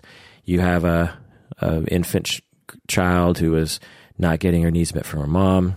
As she starts to transition her attachment to the father, she is rewarded because the father actually is able to give her some of her needs. And so all of her energy goes into attracting love and attention from a man, from an older man, by the way, who has a lot of power. And she's resentful of the fact that her mother never gave her any love. And she's also kind of resentful to her father because her father holds so much power over her, and she's not comfortable with that. And so as she grows up, she can, as a female herself, and since her mother was such a bad mother, she considers herself to be, as an adult, a bad person. She's empty on the inside, very low self-esteem. And she is stuck in this Oedipal phase where she believes that men have all the resources that she needs to survive, emotionally and physically. And so she spends all of her time in this complex of trying to garner the attention of all men, in particular, some particular men who seem to have a lot of power. And so this is the conceptualization within psychoanalysis regarding the Oedipal phase. All right. Even though Genet and Freud were overturning millennia of silliness, going back to the Egyptians and the Greeks. So even though Genet and Freud were like, no, come on, peeps. It has nothing to do with the uterus or orgasm. It has to do with trauma. We've seen it. We've seen it firsthand. So even though Genet and Freud were, and influenced by Charcot, were overturning all this stuff, the rest of society was still following the ancient Greek and, to some extent, the ancient Egyptian tradition. For example, during this time, most Western women carried a bottle of smelling salts in their handbag. It was believed that when they became emotional, anxious or sad or shocked or something, their uterus would wander upwards and they would become lightheaded and maybe faint. So they would use the smelling salts in their nose to push the uterus away from their head and back to their vagina. And once their uterus was back downstairs, it was believed that they wouldn't faint and their emotions would become more controllable. So up until the 20th century, the 1900s, people still believed in this ancient theory about the uterus moving around, and they still treated hysteria by putting bad-smelling things in people's faces. I mean, remember that whole thing about like putting nice-smelling things by the vagina and putting, the poo of men by the woman's vagina and bad-smelling things by the nose. It's like that tradition, went all the way. You've all seen smelling salts, right? Now, perhaps smelling salts themselves emerged from a different sort of scientific tradition or something, but it was all within this hysteria. Women are too emotional, uterus moving around, bad somatic things happening as a result of over-emotionality, like passing out. It's just crazy when you start drawing all the dots. During World War I and World War II, soldiers were being diagnosed with hysteria. This is very interesting to me. I didn't know this. Usually because they were suffering from conversion disorder. I've done an episode on conversion disorder. Essentially, you manifest some psychological problem as a bodily symptom, like you have PTSD, but because you don't have a way of processing that, your arm goes numb or you go blind or something because you're suffering on the inside. So World War I, World War II soldiers, we didn't have the diagnosis of PTSD. There was shell shock. There was other diagnoses, but it wasn't well understood, and there wasn't it wasn't being propagated through the medical and psychiatric community. And so they were still using hysteria as a label for soldiers who were exhibiting symptoms coming back from the war or during the war. For instance, one study found that 57% of patients admitted in one hospital during World War II were diagnosed with hysteria. This is crazy. So just one hospital, not the entire World War II veteran community, but just one hospital. But they did a study and they found that 57% of the patients who were being admitted to the hospital were being diagnosed with hysteria. So, just think about veterans or think about soldiers, and they're coming to the hospital for various different reasons. Some of them are probably have PTSD, and some of them are depressed, and some of them have grief, and some of them are anxious, and some of them are, all of them are being labeled as hysteria, as hysterical or histrionic. And it's just so interesting the way that these labels get changed over time, because I'm guessing today that a very small percentage of soldiers coming into the hospital are diagnosed with histrionic or hysteria or whatever, because that's just not the way that we see things anymore. It's just interesting. And it makes you wonder in another 50 years how we'll be seeing things even differently. Also, it is important to note the non-Freudian treatments that were happening at the time. So the non-talk therapy treatments. For example, some physicians would remove the uterus. As I talked about earlier about the clitoris being removed well into the 1940s, well, they were also removing the uterus. So you might have a woman who was, again, overly emotional or having some sort of conversion disorder or some dissociative disorder.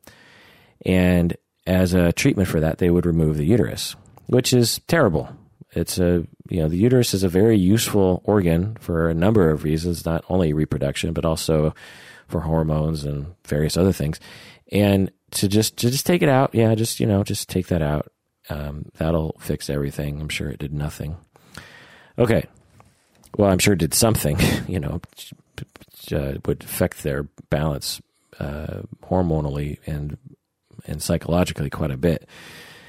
Anyway, also during this time in Victorian England, in the Freudian times, physicians were treating hysteria by manually stimulating women to orgasm, just as they have been for centuries.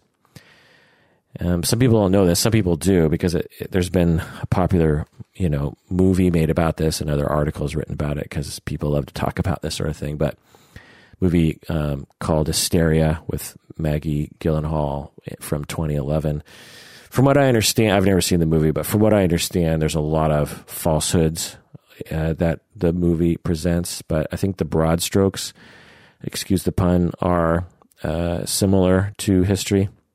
So basically, you have a lot of rich women in England at the time. England was the superpower during this time. They had colonies all over the world. They controlled trade. So they were the richies. And they had a lot of rich women living in England, and they were being diagnosed with hysteria, and they were going to their doctor, and their doctor was saying, okay, you suffer from hysteria. Are you having emotional problems? Well, hysteria. Oh, are you having memory problems? Hysteria. Are you having some sort of weird body ache, headaches, or some sort of weird pain that we can't figure out what it's from? Okay, you have hysteria. And the treatment for that, since, medicine wasn't what it is today, they're like, okay, well, it's hysteria, and the treatment for that is orgasms. And God forbid that you just masturbate, because that's actually a sin, and we can't expect your husbands to give you orgasms, because I'm guessing there wasn't a lot of sex education about foreplay and whatnot. And so it fell to the doctors, because there were no longer midwives providing the main medical help for women. It was now physicians, male physicians. And so these male physicians were left having to give all these housewives orgasms by fingering them, for lack of a better verb. And so the physicians were essentially having, third base sex with all these women, and they didn't like it because it actually was very tiresome to them. Just think, an average woman probably takes, 15 minutes, 10 minutes, or I don't know. But I'm sure you get some half an hour women in there at times, or 45-minute women. And there's sometimes, your hand, if that's all you're going to do all day long, you're going to be tired. So they didn't like it because of that, but they loved it because they made a ton of money from these rich women. So, because they could charge quite a bit for this, because it's a pretty specialized treatment. It takes a long time. And so they could charge a lot. So they're making a ton of money.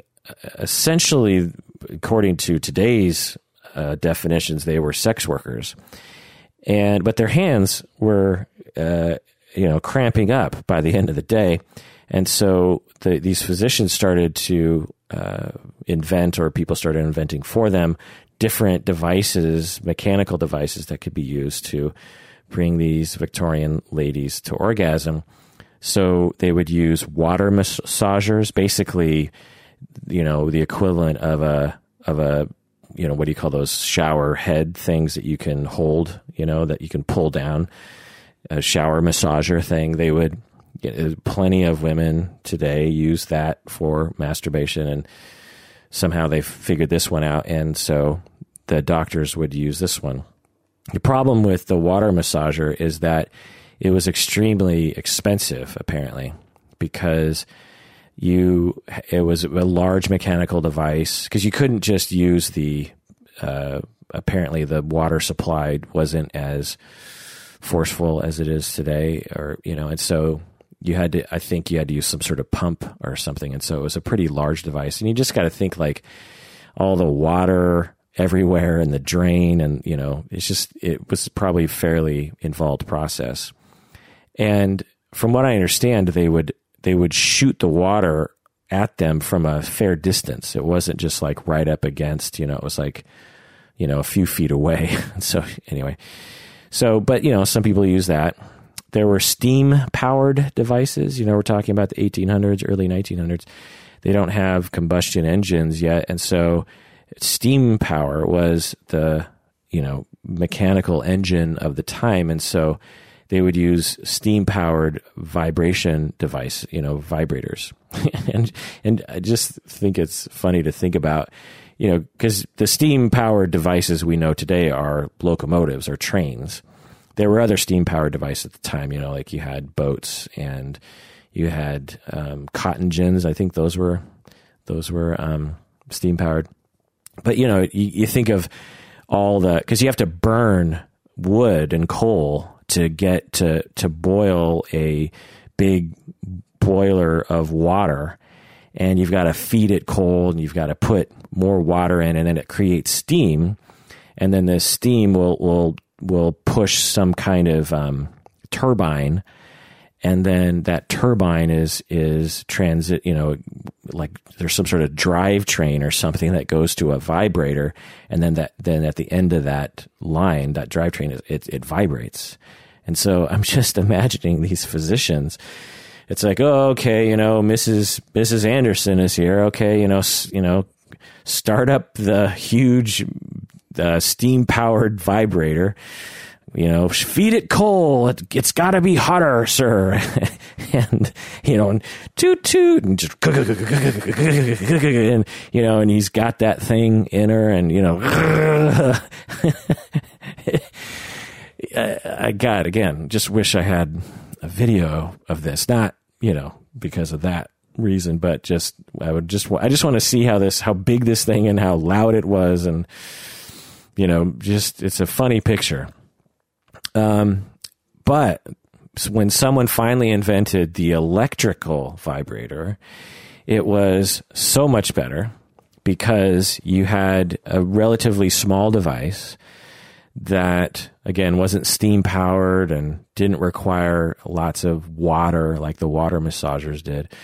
And it was just a simple electronic device. Some of them were battery powered, and they weren't small. Because back then they couldn't make a vibrator the way they do today. It wasn't something you could take on the airplane with you. It was, just think about how small cell phones are now. Well, cell phones in the past were quite large. Well, the first electric vibrators were also quite large, but they were much easier to use. I'm guessing they weren't as loud. I'm guessing they were loud, but not as loud. It's like a steam powered thing. But anyway, so, and there was an assortment of various devices. It was the time of the Industrial Revolution, and I think the world was filled with inventors trying various different things because, no one knew what would be the best design that, people would land on eventually. And so if you just Google Victorian era vibrators, orgasm machines, you'll get a lot of different types of machines. So I just want to pause here in the history and just list the symptoms that were associated with hysteria during the late 1800s and early 1900s. Because I just want to point out how many symptoms were associated with hysteria at the time. And this has been something that's always sort of boggled me. Whenever people talk about hysteria, I was always like, what exactly is hysteria? So, in a nutshell, hysteria was used as a medical diagnosis for women who were seen as being overly emotional and who expressed multiple somatic or bodily complaints for which physicians couldn't find any medical basis. So that's the general umbrella description.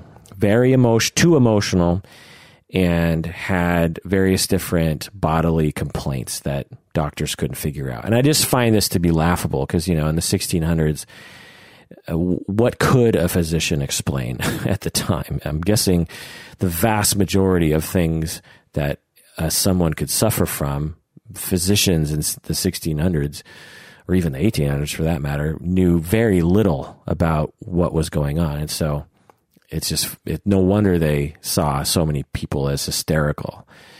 And to me, it's just blaming the victim. You have someone who's suffering from something. It's sort of like the way chronic fatigue syndrome or lupus or these kinds of current diagnoses are similar. I think there's a kind of a through line from hysteria to chronic fatigue syndrome. Again, mostly women, I think. Don't quote me on that. But they will often be seen as annoying, overly emotional, and bothersome to physicians. And the fact is that now, some people, obviously, the chronic fatigue is psychogenic. And for some people, they might be making it up. But there's probably a fair percentage of people that suffer from chronic fatigue who are, legitimate, let's just say. And they're often rejected within the medical community. I don't have any data in front of me. I'm just sort of talking out of my ass. But anyway, okay. So specific symptoms that were associated with hysteria at the time were things like conversions, like I was talking about before, like psychogenic paralysis or psychogenic blindness or psychogenic deafness or, whatever, any kind of bodily problem that has a psychological genesis.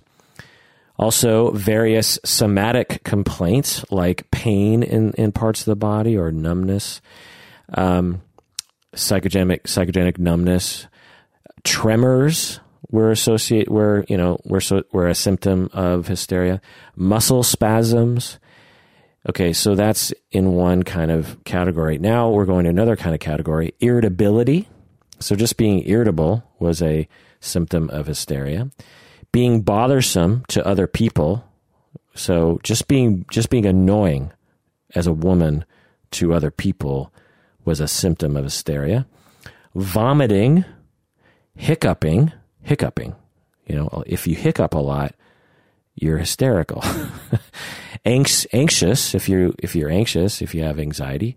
Depression, that's hysterical. Excessive sexual desire. Well, boy, something must be wrong with her if she wants sex a lot, so she's hysterical. Erotic fantasies. So if a woman has erotic fantasies, that could be an indication of hysteria. Wetness between the legs. Wetness between the legs, that's a symptom of hysteria. Fluid retention. Hallucinations, a feeling of heaviness in the lower abdomen. That's a weird one. Sounds like you have to go number 2. Multiple personalities. Fugue states, if you're familiar with dissociative fugue states. Sleepwalking and amnesia, or memory loss of some kind.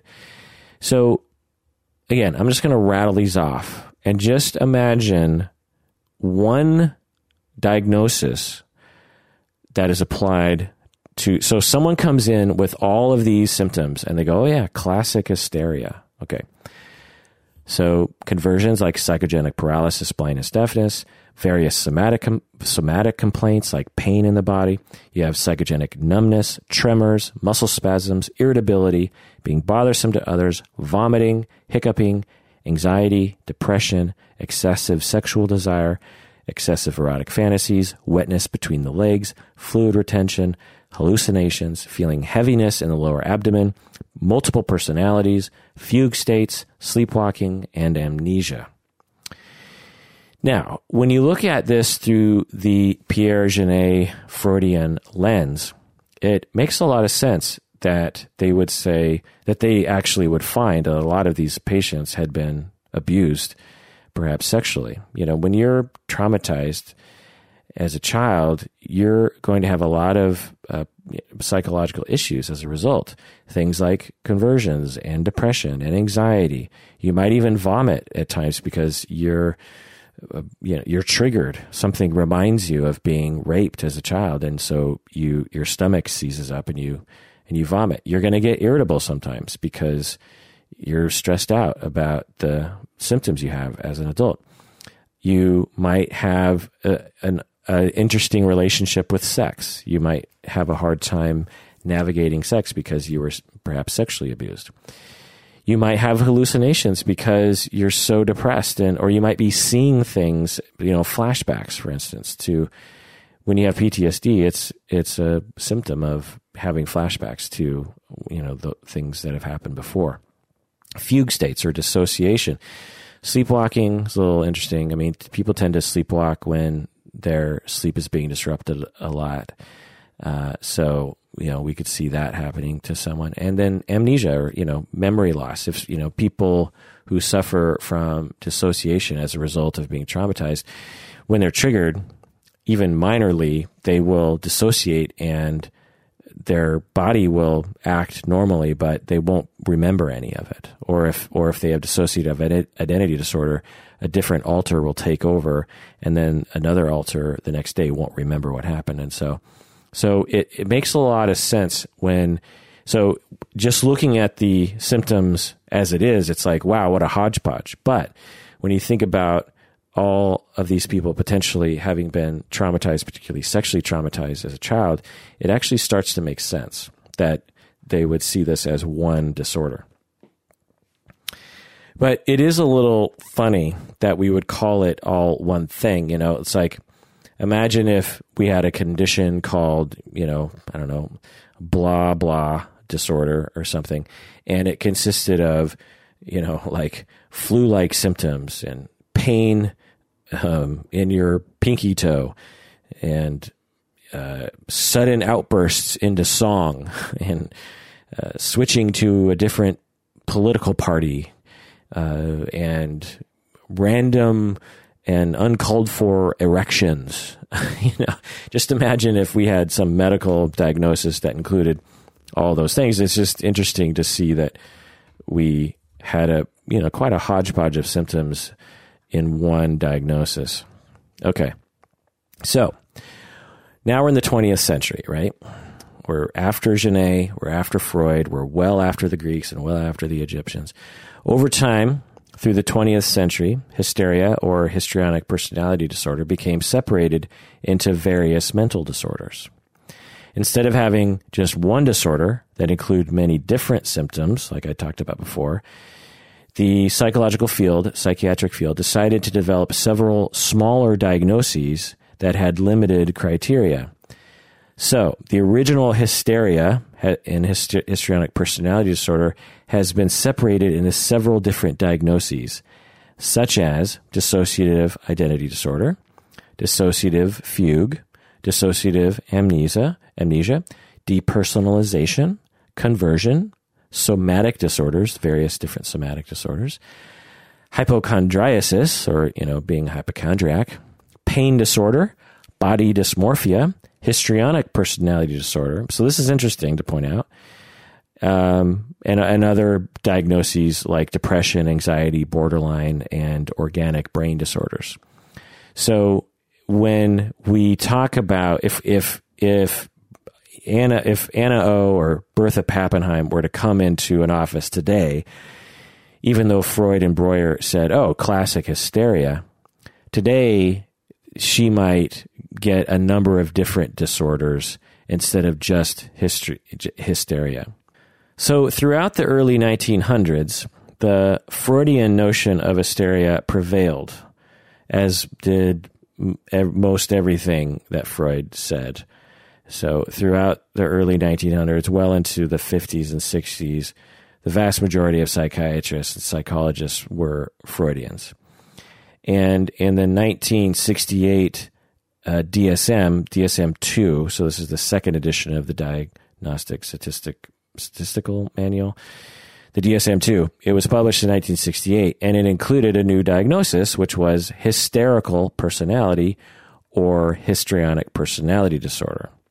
So in the DSM-2, the original hysterical / histrionic label was called hysterical personality or histrionic personality disorder. The DSM-2 defined this concept as follows: someone who is excitable, someone who has emotional instability, someone who overreacts, someone who is prone to self-dramatization or, you know, being dramatic. And this self-dramatization is always attention-seeking and often seductive, whether or not the patient is aware of its purpose. And histrionic people are immature, self-centered, they're often vain, and they're often dependent on others. So this very early psychoanalytic, you know, conceptualization of hysteria or histrionic is very close to the way it's conceived of today, which is interesting. For some people, they might say like, "Wow, it should be updated," but you know, I would say that they had a pretty good grasp on this personality back then, in my opinion. Okay, then in 1980, we have the DSM-3, and it described histrionic personality disorder in a way that's perhaps more familiar to clinicians today. So, criterion A, Behavior that is overly dramatic, reactive, and intensely expressed, as indicated by at least 3 of the following. So again, behavior that is overly dramatic, reactive, and intensely expressed, as indicated by at least 3 of the following. Self-dramatization, incessant drawing of attention to oneself, craving for activity and excitement, overreaction to minor events, or irrational angry outbursts or tantrums. Criterion B says, characteristic disturbance in interpersonal relationships as indicated by at least 2 of the following. And there are 5. Perceived by others as shallow and lacking genuineness, even if superficially warm and charming. So again, even if the person is seemingly warm and charming in a superficial way, most people around them perceive them as being quite shallow and lacking genuineness. Number 2, egocentric, self-indulgent, and inconsiderate of others. 3, vain and demanding. 4, dependent, helpless, constantly seeking reassurance. And 5, prone to manipulative, suicidal threats, gestures, and attempts. So this is all paraphrased from DSM-3, but clinicians actually complained about this last criterion because it basically meant that many borderline patients would also fit the criteria for histrionic, which would confuse things. So in the DSM-3R, the revised version of DSM-3, they actually dropped the final criterion from the list. And I find this always to be a little funny because early conceptualizations of borderline seems to me, or maybe in the 80s, or I don't know, seems, and I think today too, is that it's basically applied to people who self-injure and who will have a lot of suicidal threats over time. And to me, if you listen to this show, I don't conceptualize borderline as that at all. I mean, certainly borderline personality people will self-injure because they're suffering quite a bit, and or they might have suicidal gestures because, again, they're suffering quite a bit. But I don't consider self-injury and suicidal threats to be a central feature of borderline. To me, the central feature of borderline is sensitivity to rejection and abandonment. And similar to that histrionic personality disorder, the central feature is drawing attention to oneself defensively because you feel terrible on the inside. And they lack a self, and so they don't tend to know who they are, and they don't tend to have a personality.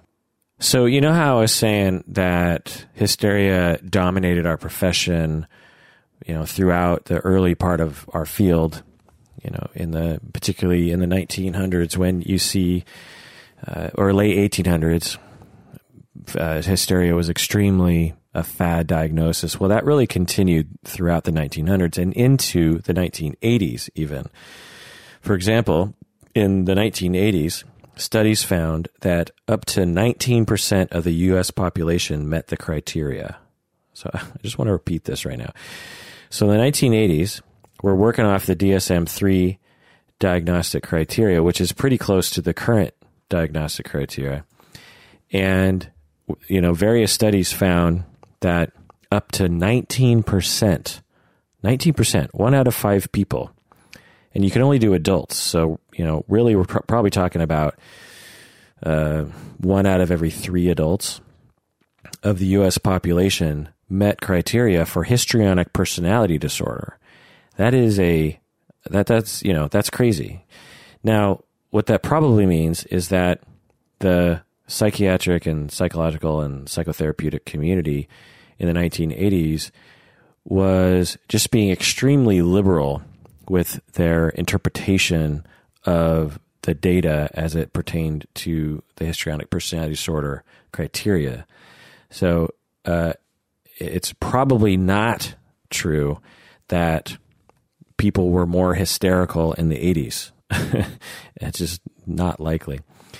Another study found that 40% of people admitted to an inpatient unit met criteria for hysteria.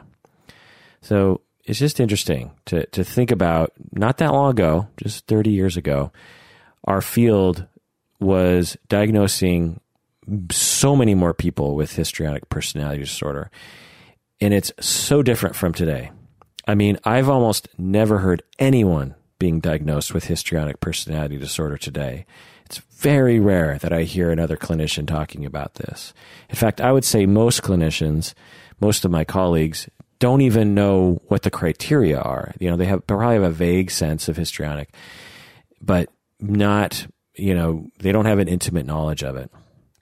For example, according to current studies that, you know, in the 2016, the prevalence of histrionic personality disorder ranges from 1 to 3%. So that's much lower than 19%, right? So very similar criteria.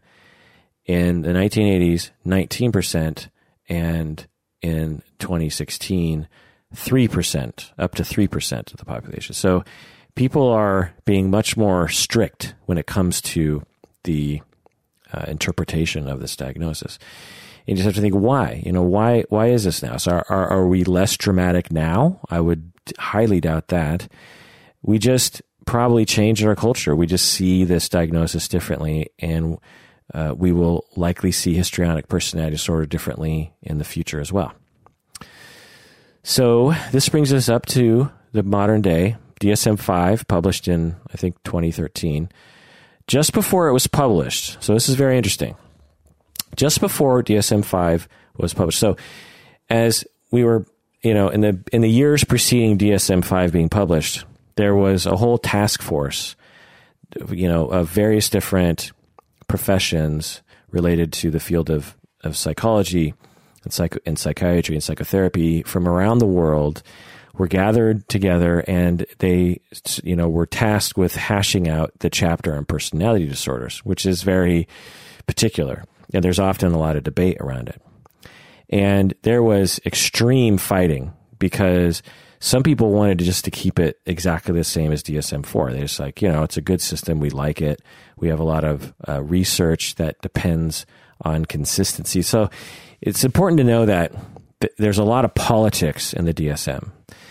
You know, for instance, if histrionic is removed, which is what a lot of people wanted to do, they just wanted to get rid of it, then there are certain professionals in our field who have dedicated their entire career, or a good portion of their career, to researching and publishing books and articles and giving talks on histrionic personality disorder.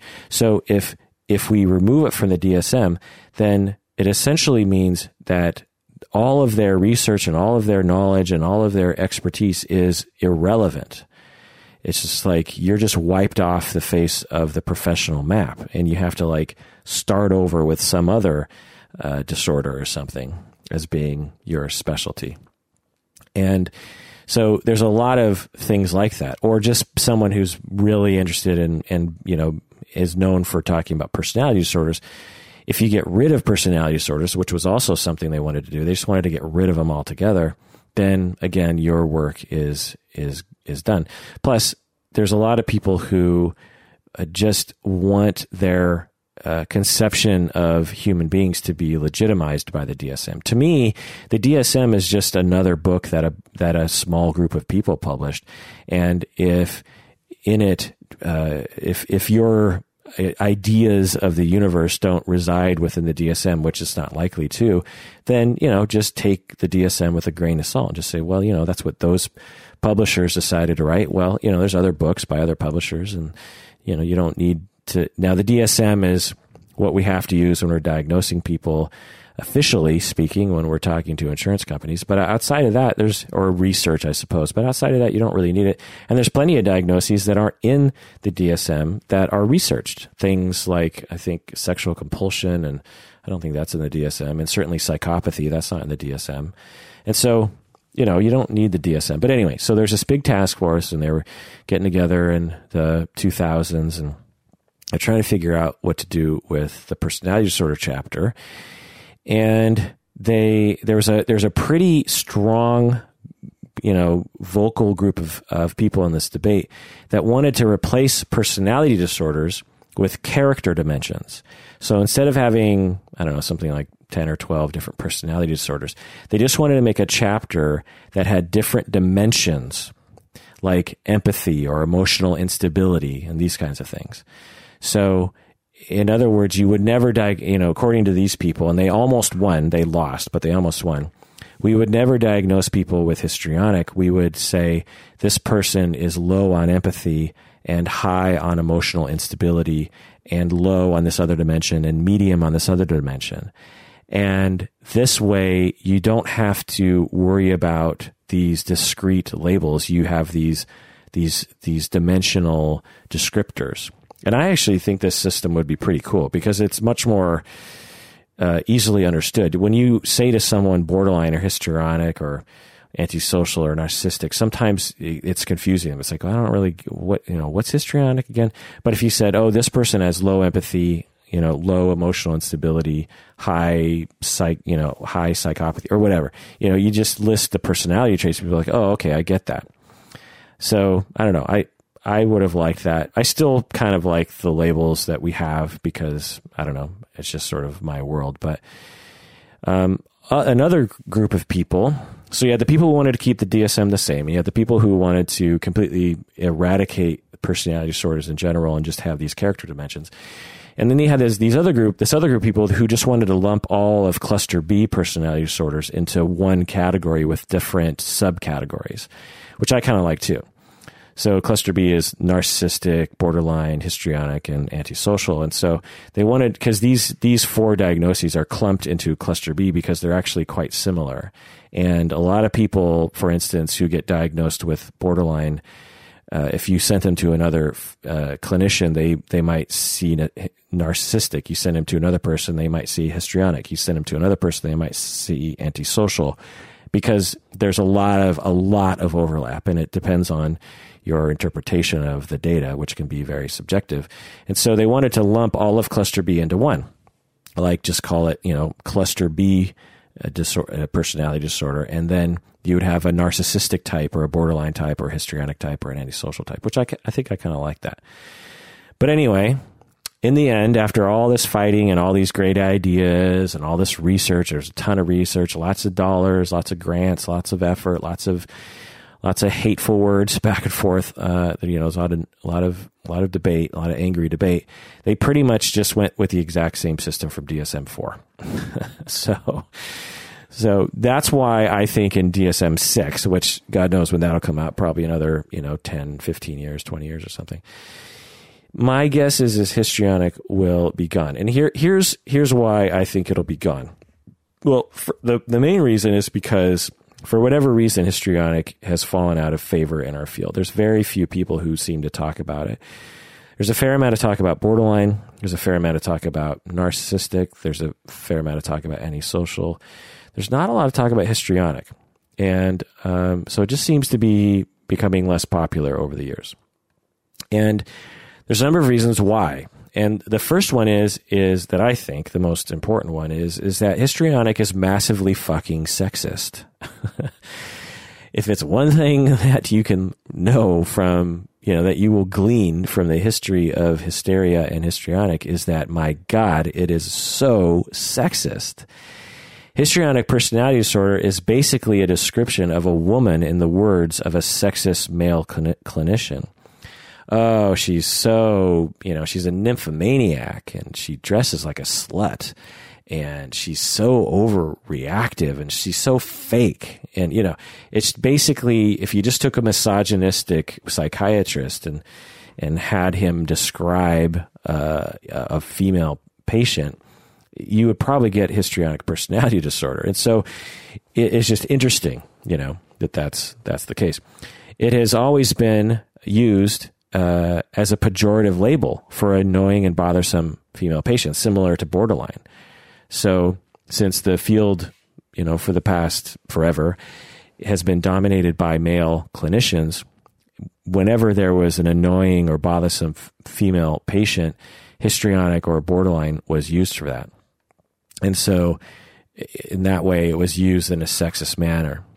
Histrionic personality disorder essentially pathologizes emotionality and traditional feminine traits. You know, it's like, whoa. You're having emotions, woman? You're having emotions? Well, you must be suffering from an overactive uterus. There must be something wrong with you that you have emotions. So, you know, it pathologizes femininity. And throughout history, women have been oppressed. And when they start to fight back against that oppression, there are a number of societal mechanisms to push them back down, right?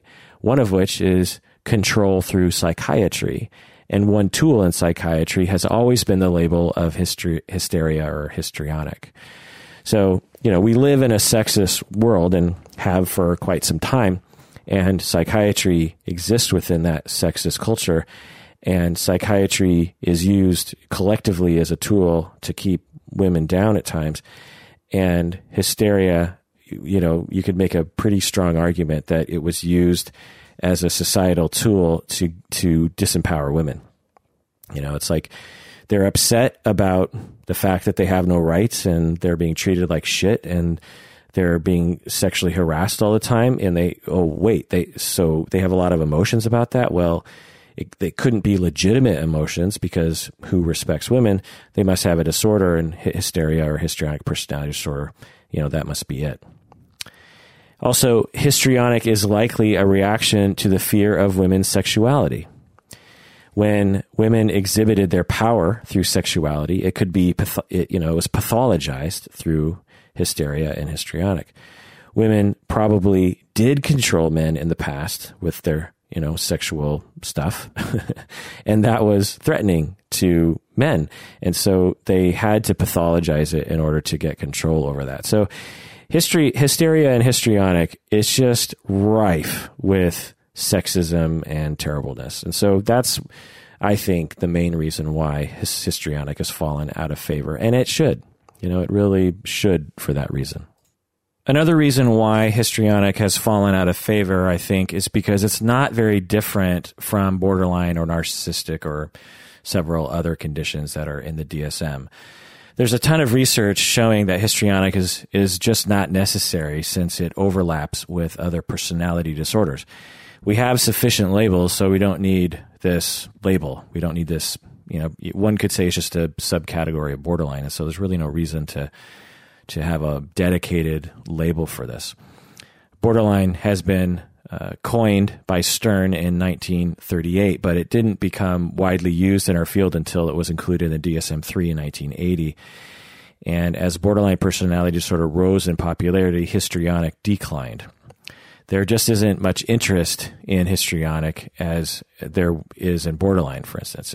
For me, you've heard me talk about borderline all the time.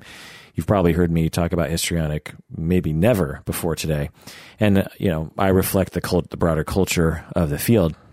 So as borderline became more popular, people who presented with symptoms that were in the borderline histrionic category are just labeled as borderline and not histrionic. Whereas before borderline was introduced to the DSM in 1980, most of them would just use histrionic. So, in 1970, if someone presented with borderline, the way I would see borderline today, I would have, if I was practicing in 1970, I would have labeled them histrionic. So it just has to do with like the introduction of borderline. It's probably a more helpful label in a lot of ways, and so that's another reason why histrionic is falling out of favor. Also, psychoanalysis in general is just less popular now. And it's for some of you who are not in the field, you wouldn't know this, but talking about personality is to some extent strictly a psychoanalytic or psychodynamic practice. Cognitive therapists don't care about personality. Behavioral therapists don't care about personality. Family systemic therapists don't care about personality. Postmodern, brief therapies, collaborative therapies could care less about personality. The only humanistic psychologist, Rogers, all these people don't necessarily care about personality. The main school who even cares about personality is psychoanalysis and psychodynamic theory, and they care about personality a lot. And as these psychoanalysis, psychodynamic theory becomes much less popular now than it used to be, so do the conceptualizations such as personality and personality disorders. To a cognitive therapist, a personality disorder is ridiculous, because to think that, and to a behaviorist, the same sort of thing. It's just ridiculous to think that you would have this conceptualization of a personality. So, and I'm using language here that people could debate, but my point is that 50 years ago, the vast majority of psychotherapists were talking about personality and personality disorders and characterological disorders, whereas today it's just not as popular. And so all of the personality disorders are less popular, and therefore histrionic even suffers even more because of that, because it's one of the personality disorders.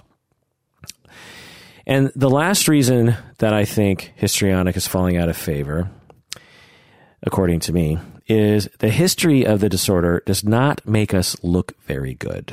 I mean, the word histrionic comes from hysteria, which has a terrible, terrible history.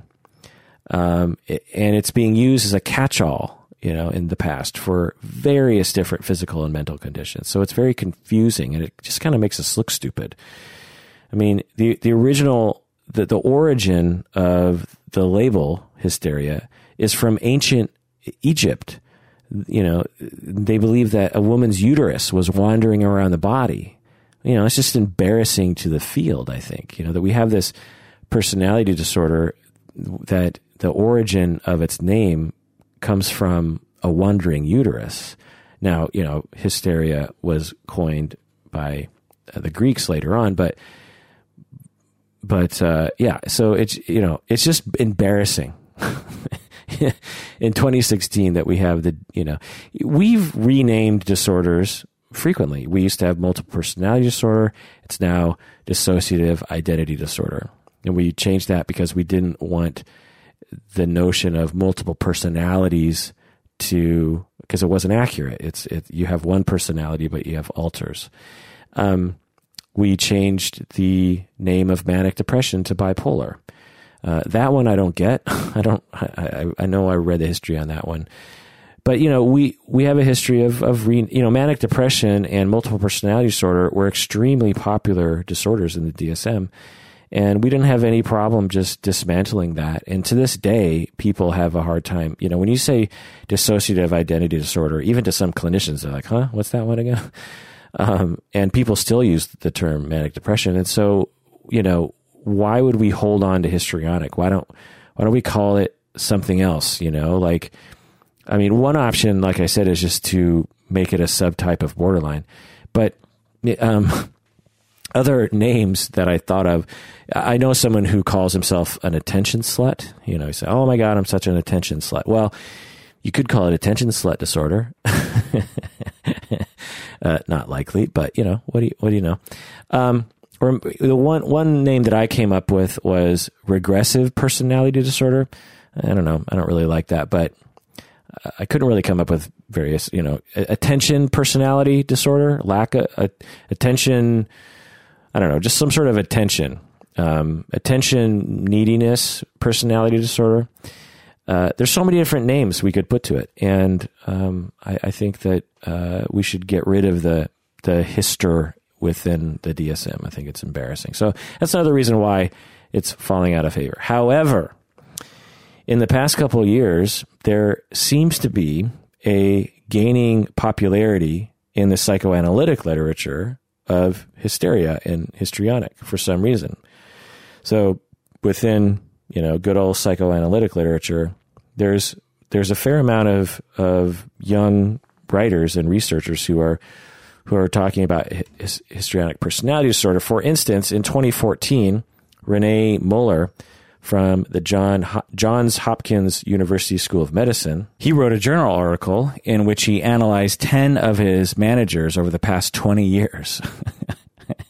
I think he's a psychiatrist, and he psychoanalyzed, as the lay people might say, 10 of his managers, which I'm guessing he couldn't have had that many managers over the past 20 years. And he wrote an article, and it was published. And he diagnosed these 10 managers, all of them, as having strong histrionic inclinations, quote unquote, strong histrionic inclinations. He describes their behavior in detail. He basically claims that they were emotionally overreactive and hostile with him. He claims that they could not see the situation for what it was, and they were seeing things through their emotions. I think it's hilarious that he wrote this article, and I think it's also hilarious that the journal was published in the Humanist Psychologist. To me, it sounds like Mueller is just a dick, honestly. If you read this, you got to read this article. It's called Histrionic Managers Wreak Havoc in the Workplace, published in the Humanistic Psychologist 2014 by Renee Mueller. So again, he just sounds like a dick who is a dick to other people, particularly his managers, and they react against him because he's being a dick. And he's so socially inept or so narcissistic that he can't recognize that he's playing a part in this. So he uses his power as a psychologist to label all 10 of these people as being histrionic. Now, that's quite a claim. I really have no idea. But you just have to read this article. It sounds to me, I mean, it's also, just think about this, statistically. When you consider that not that many people are histrionic, and unless he had 10,000 managers in the past 20 years, there's something probably wrong with him and not with his managers. I mean, that person, that your friend or someone that they seem to always provoke other people in the exact same way, and everyone reacts against, they're like, oh my God, this boyfriend, boy, what a piece of work he is, blah, blah, blah. And then they break up, and then, 6 months later, oh my God, I have another boyfriend, and oh my God, they'll just complain in the exact same way. Well, after 10 of these relationships go by, you, as a friend, I hope, would say, maybe it's not these other people, maybe it's you, or at least maybe there's something about you. There's got to be something of you in this equation, because what are the chances, what are the odds of getting 10 histrionic managers in the span of 20 years? So, anyway.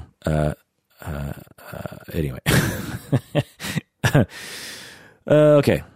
But, so this indicates some life is left in the histrionic label, in that in 2014, someone dedicated, sort of a dickish person, but he dedicated an entire part of his career to talking about this.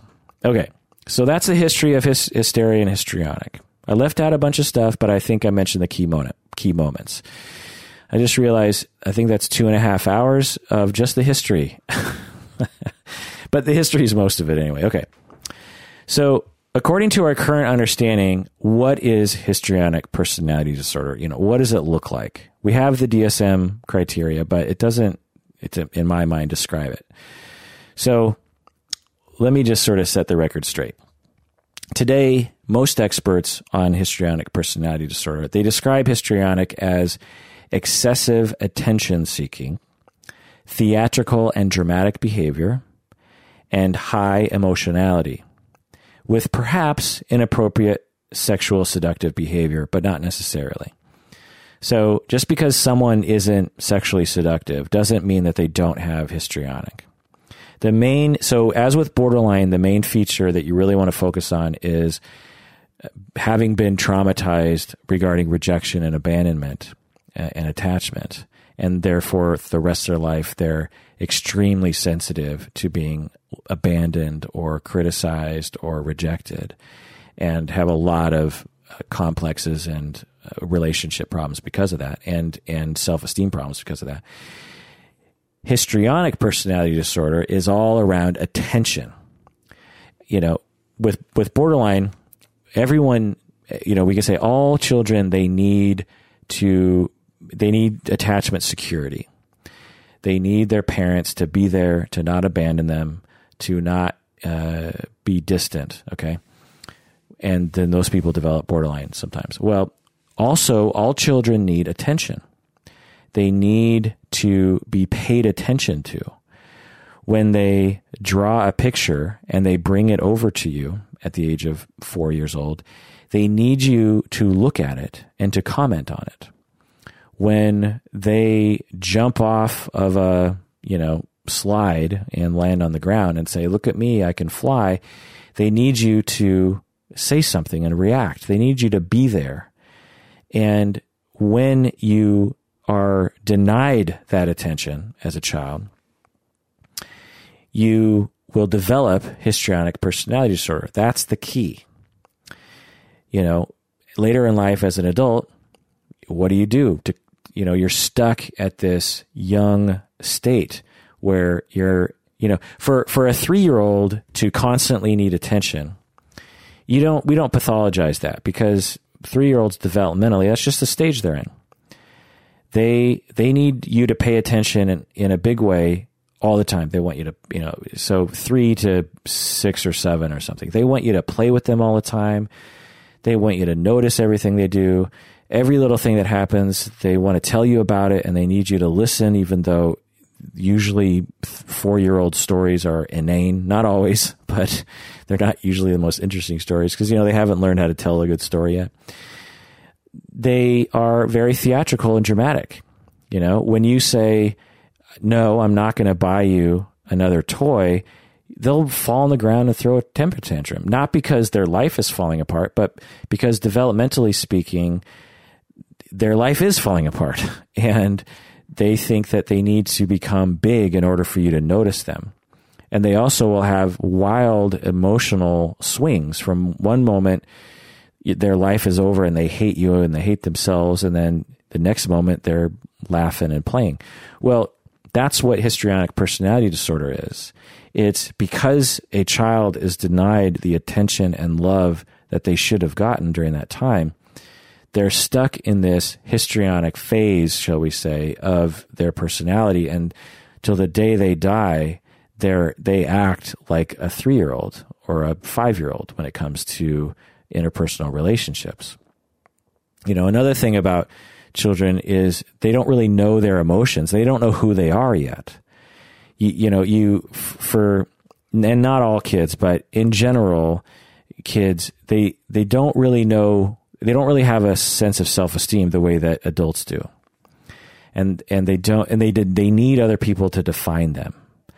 Well, again, for these people with histrionic who were denied that attention, they also need other people to define them, even if they're 55 years old.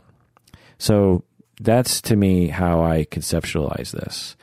And if you don't understand that, what I just said, all that blah-blah-blah, what I just said, then it's hard to understand what histrionic is. In the same way that it's hard to understand borderline without understanding the sensitivity to abandonment and rejection. If you just took the symptoms of borderline or the symptoms of histrionic, it kind of looks weird. It's like, what is all this stuff? But if you understand where it comes from, then to me anyway, it all makes sense. So here are the list of symptoms that people talk about. And this isn't necessarily DSM. It's just what the experts and myself will say. So people with histrionic are often intuitive and charming. They can often read people well. Now, can be confusing because you think, well, they're quite immature. How can they be charming and intuitive and read people well? Well, because they're so needy of attention from other people, they pay attention to others quite a bit and learn from that experience and learn what makes people tick, and they learn how to be charming to pull people into their life because they're so needy for any attention. Also, their emotionality often seems artificial and exaggerated. This is very important. It's a sort of key countertransference element.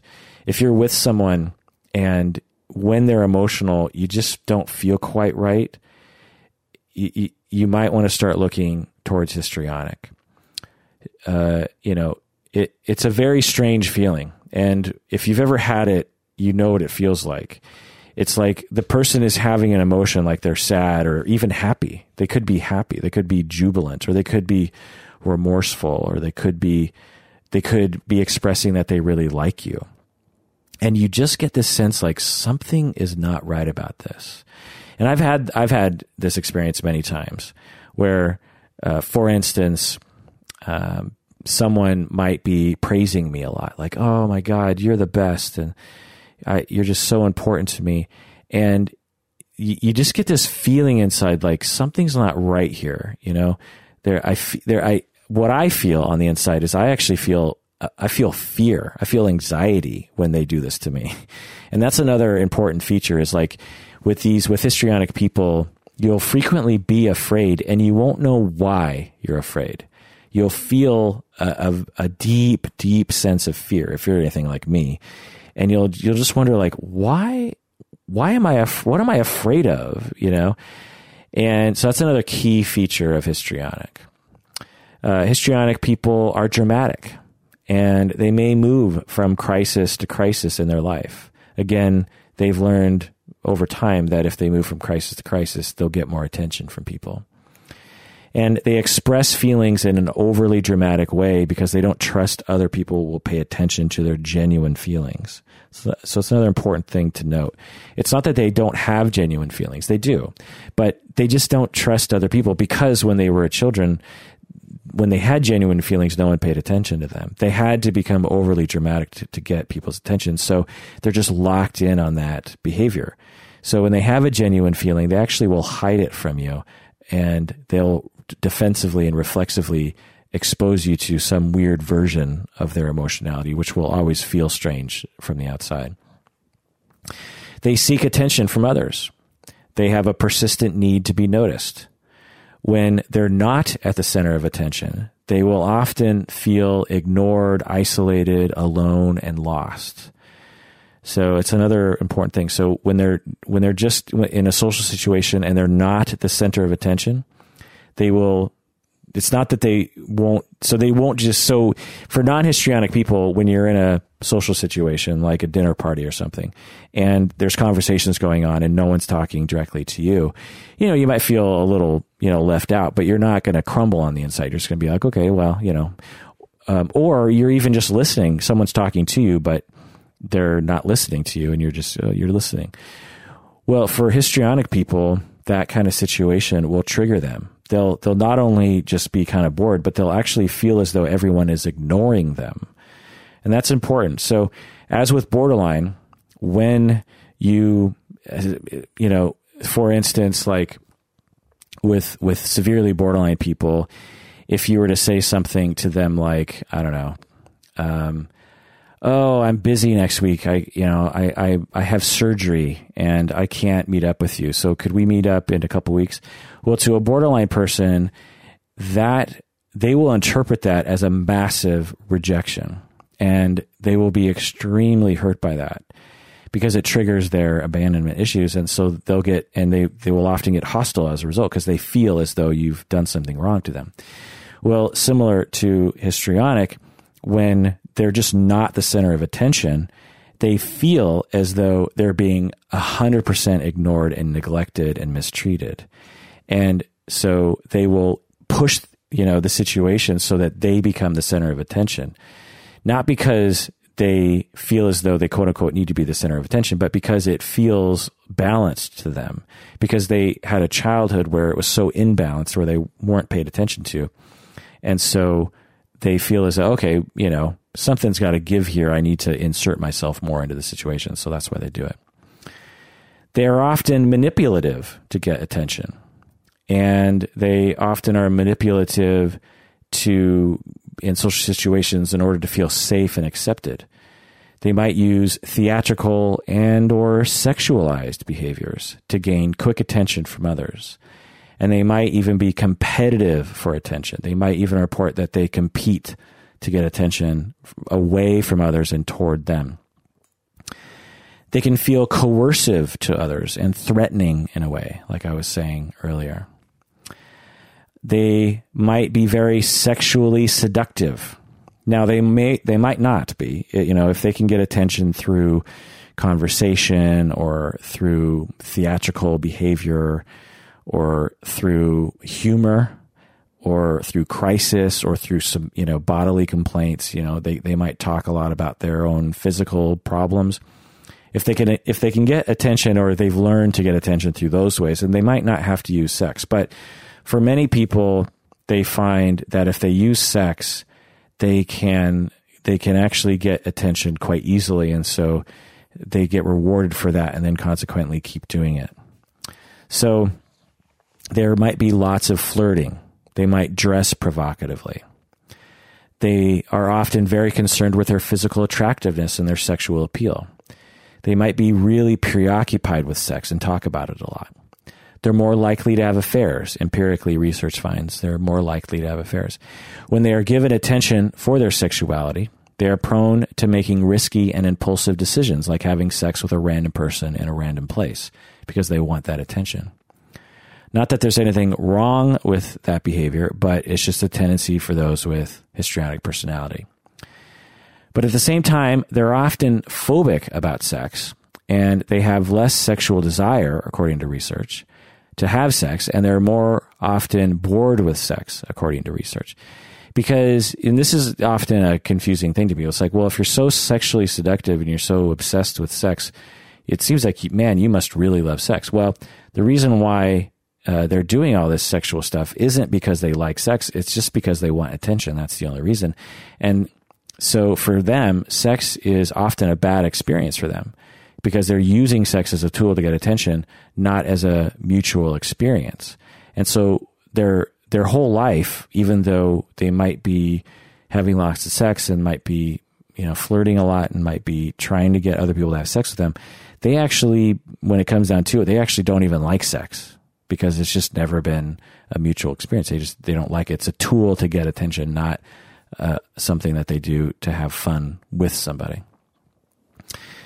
They're often suicidal. Histrionic people are often suicidal. This is because they suffer internally from that attachment problem. And expressing suicidality has the added benefit of getting attention from other people. But they are often truly suicidal deep down because they hate themselves and they think that they're unlovable. They might suffer from a number of physical complaints that can't be explained biologically. Now, it's always funny when we get to this sort of criterion, because just because we can't explain something biologically doesn't mean that it doesn't have a biological basis.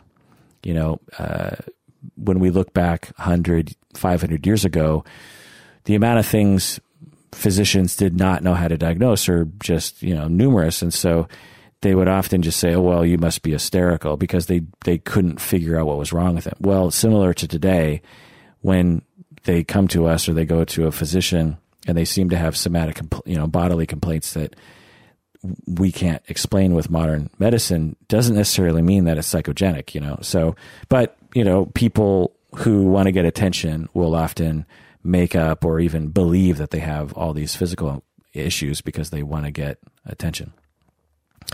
Histrionic people are often very black and white thinkers because they have this arrested development in early childhood. And so they tend to think very black and white, that you're either all good or all bad, similar to borderline. Or, politics can be all black or all white, even literally. They will often use emotion over reason, and they act on how they feel rather than thinking things through. So in this way, they're very undifferentiated. Inside, their psyche, inside their mind, they feel inadequate and worthless. This is very important to know. They're not just drama queens, they're not just drama kings. Inside they feel extremely inadequate and worthless, particularly when no one is paying attention to them. They lack an identity. They don't know who they are. They don't even really know what they want other than attention from other people. They often feel like a small child inside. They might even dress like a child and or have a baby voice. So that's one indicator, is if you have someone who talks like a baby or talks like a younger person, it's an indication of potential histrionic. They will often feel powerless because their entire self-worth is based on other people paying attention to them. And that's a very powerless feeling, because it's hard to get attention constantly. They are very sensitive to criticism, similar to borderline, because they've been rejected and really worry about being rejected by other people. When they reflect on themselves, they have a deep sense of their inner pain and emptiness. Again, similar to borderline. They may exhibit helplessness, which draws people in to rescue them. So they might exhibit a lot of incompetence, and because when you're very incompetent and you get attention from other people, you'll find that other people will be sucked into, well, I can help you with that, and so that's another indication of a histrionic. They might be prone to substance abuse because they're trying to self-medicate their problems. They often become intensely close in new relationships, similar to borderline. They often have high anxiety because they have a fear of being ignored, and they don't have internal resources to help them feel secure. And so they're often quite anxious, again, similar to borderline. As you can see, there's a lot of overlap with borderline. They're very intense. They're very reactive to people. Again, they're very warm. They can be very warm interpersonally. People can, at first, experience them as being extremely warm and appealing. They have low self-esteem. They have, research has shown, they have greater relationship dissatisfaction. So when you ask them, they tend to say, I've never been in a good relationship. They can be very energetic or even hypomanic. They're attracted to high-risk situations. They want action. They want things to happen in their life. They might have rapid shifts in mood and emotion. Again, similar to borderline. And gender will often dominate their worldview. So this is a very interesting, element, is that they will often be hyper-masculine or hyper-feminine, and they like other people to be hyper-feminine or hyper-masculine. Because if you're just sort of blasé masculine or blasé feminine, then you don't get as much attention. If you're super masculine, like, lots of muscles and tattoos and, the crop top beard and the I don't know, the affliction shirts and I'm stereotyping, but my point is that if you're super masculine, you tend to get at least attention. And that's the other thing that I should say that I haven't really been saying, is that histrionic people, they want good attention, but if they're not going to get good attention, they'll take bad attention. Bad attention is a close second to good attention.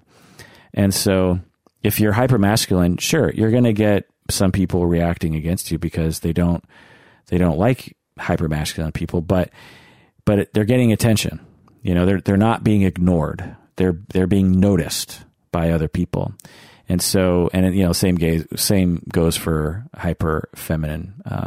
When you act hyper feminine, people pay attention to you. All right, so let's go over some of the common initial presentations in therapy, because people don't come into therapy and say, I have histrionic personality disorder, I need help. They come in for other sorts of reasons. I would say 99.9% of the time, someone with histrionic will come to your office as a therapist complaining of something other than histrionic. So the first one I'll say, a common presentation that I came up with, is a man comes to therapy and instantly falls in love with his therapist and tries to seduce his therapist by talking a lot about sex. So that's the first one. Number two, someone is admitted to the hospital for a wide variety of physical problems, none of which seem to have a biological basis. Now, this one's a bit tricky, because if someone comes to a hospital or to therapy and they say they have a lot of physical problems and they don't have any biological basis, the chance that they have histrionic is actually pretty slim, because there's so many other possibilities that could be going on. But if you're histrionic, the chance that you will present to therapy initially, or at least to the medical profession this way, is actually pretty high. Because again, you learned that a way to get attention is through drama and through physical complaints. And since you don't trust people to actually give you attention, and through your own projective identification, you've created a life in which people around you actually don't give you attention, you're potentially going to unconsciously go to medical professionals for attention because you're just so desperate for someone to pay attention to you. Not because you're a liar, but you're just thirsty for attention. Okay, number 3. A woman comes to therapy after a difficult breakup and reveals that she frequently falls in love with men in authority, only to be rejected by them eventually. So again, you have a woman who has, had many relationships in which she has fallen in love legitimately with her authority figures, men or women, frankly, that were older than her. And she just recently had a difficult breakup that made her feel pretty bad, and so she's coming to therapy. Okay, number 4. A man enters therapy who is suffering from suicidal thoughts, and he reveals that he is stressed with his job as a therapist who specializes in treating abused children. So this is another tricky one. If someone presented this way, I wouldn't automatically assume they had histrionic at all. But if you're histrionic, you might actually have this profile. You might become a therapist because you are vicariously taking care of children who are being mistreated as a way of taking care of your inner child for being mistreated. And this can be, not always, but it can be a healthy way to heal for an individual, to take care of children in need. And so this person is also lonely in his personal life and is burnt out and comes to therapy because he's depressed and suicidal, and he doesn't know why. And so this person can also be histrionic. Number 5, an adult who frequently acts like a child, both in actions and demeanor. For example, a woman who talks like a child and is very dependent. Or another example, a man who comes across as mostly incompetent and always in need of help from others. So this is another possible presentation in therapy. Okay, so now let's talk about what histrionic people will typically act like in therapy. So just to get kind of micro on this, typically for histrionic people, when you ask them, because the typical first question that I probably 100% of the time ask as soon as someone sits on my couch is, how was your week? Or how have you been since we last talked? Well, histrionic people will answer that question in a seemingly superficial or sort of simplistic way. They'll either say, or black and white way, they'll either say, oh my God, totally awesome. Or they'll say, oh my God, totally terrible. And they won't give much detail beyond that because they, again, lack a sense of who they are. And therefore, they lack a sense of how to experience life. It's like walking up to a 5-year-old and asking him or her how he or she feels about him or herself. How do you feel about life? How's life going for you right now? Well, a 5-year-old will look back at you like, I just want to play with toys. They're more living in the moment, shall we say. They're not reflective. And for histrionic people, it's the same. Because they were denied that developmental stage, they have a difficult time reflecting. And not that they refuse to reflect. It's just they lack the internal structure to actually reflect on experience. And so when you ask them in therapy, how are things going, they'll respond in a way that feels congruent to them, but lacks depth. Non-histrionic people will say, they might say, oh my God, totally awesome. This happened and this happened and this happened. And, they'll have detail, or they'll say, well, I don't know, kind of the same. And let me give you the pros and cons of this past week or something like that. So histrionic people, again, very black and white response, typically black and white responses without much detail. Another thing that they tend to do in the extreme cases is they tend not to remember facts very well. You might find yourself getting into a lot of conversations that have a lot of verbal information from the client without getting a good picture of what happened. So they might be talking a lot about this or that, and you might be hearing them say English words to you. And at the end, you're just left with a feeling of, I'm not quite sure if I know what's happening here. And again, because they were mistreated as children, they lack that sense of being able to reflect on the self and their experience. And so they don't know how to construct a empathetic narrative so that the other person will understand what it's like to be them, because they have a hard time understanding what it's like to be them. Also, they seem to not care about how chaotic their life is. They'll talk about how terrible their life is. You know, they'll just say, "Oh my God, this happened and it's so terrible," but they seem emotionally blasé about it. Again, this is because they never developed a solid sense of self, and therefore they have a hard time integrating their experiences the way a young child does. And so they are in a habit of talking about things in a very dramatic way. They'll never just say, I don't know, just sort of a normal week. It's either got to be really awesome or really terrible. And internally, they don't really care, because that's how they frame their life all the time. They're always, or not always, but they're frequently in crisis. And so they, won't seem to care as much as someone else would about their life going this way or that. Also, they will use excessive emotion as a defense against having to face painful, deeper realities. So you might find them in therapy talking or, seemingly having big emotions, big dramatic emotions, noticeable emotions, but they don't seem to be going anywhere. You might get a sense that they're spinning their wheels. And again, this is not because they're assholes and they don't, want to talk about deeper things. It's because their deeper issues are so painful to them, and they have such a hard time trusting other people because they were mistreated and not given enough love and attention as children, that they just don't. There's just no way they're going to reveal that to you initially in therapy, because it's so hard for them to trust. Also, they might seem very dependent in therapy and not very competent. They'll present in therapy as someone who needs a lot of help and someone who can't seem to figure out what to do. And what this does, particularly to many therapists who suffer from rescue fantasies, is the therapist will engage in a lot of rescue behaviors.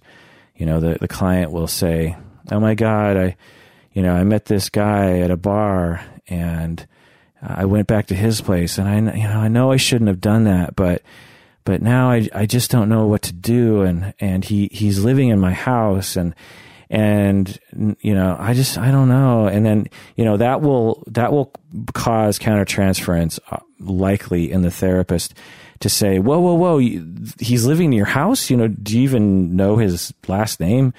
No, I don't. I don't know. I was kind of scared of him. And so now the client is not purposely doing this. The client is doing this again because they're mistreated and they weren't given enough attention. And so they're just in a habit of doing this sort of thing to get attention. And so the therapist gets sucked into that and will say, "Oh, okay, well, geez, you got to kick that guy out." And then the client will say, "Oh, well, I don't know how to do that." "Okay, well, let me tell you exactly how to do it. In fact, I'm going to write a letter, and I want you to read this letter to this person who lives in your house." Or, "Do I need to call the police?" The therapist, I've seen this happen literally, where the therapist will step in and call the police and say, "I'm going to call the police, and I'm going to have the police go to your house and kick this guy out of your house." Now, unless the client is developmentally disabled or has some other kind of issue, this is not evidence, or the client is fully capable of kicking out someone from their house, and the client is fully capable of not inviting someone to live in their house. But they do this, they create these situations so that the therapist will kick into high gear and prove that the therapist really cares.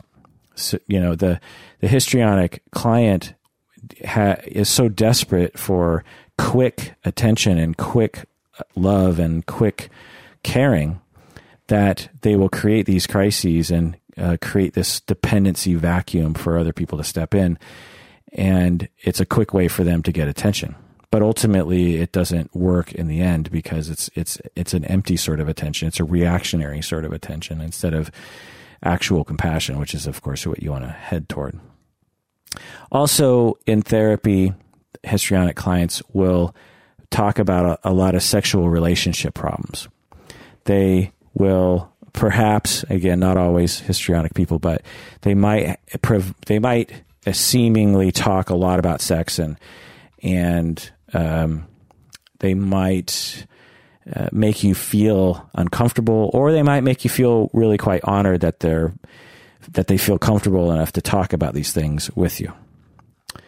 Okay, so now let's talk about how does histrionic personality disorder develop, according to my current and others' understanding of histrionic personality disorder. So I just want to say my current, because if you say hysteria or histrionic to other people, even today, they're going to mean something different than what I'm presenting to you. So you should just kind of be aware of that. Particularly if you go back, 30, 50 years, 100 years, you're going to get, potentially a wide variety of even what they mean by histrionic. So welcome to psychology.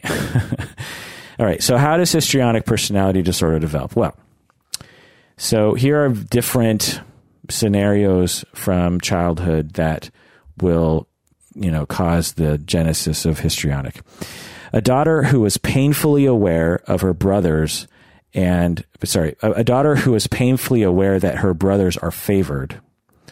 So, or a son who is painfully aware that his sisters are favored. Again, gender is a big part of histrionic. There's often a huge masculinity, femininity issue within it. And so a daughter who is the scapegoat in the family, and her brothers are the stars of the family, or a son who is the scapegoat and his sisters are the stars of the family. So you could see how with this scenario, not only are you being mistreated, but you're also getting the message that your parents wish you were a different gender. And so you start wanting to possess the other gender. And one way you can possess the other gender is through masculinity, femininity, and sexuality, and just sex in general. So as a man growing up feeling as though your sisters are favored and you're not getting enough attention, you might, as a unconscious defense against this pain, you might have a fantasy of possessing women and gaining their power. Meanwhile, you really resent women because of how much love and attention they took away from you, and so you don't necessarily interact well with women.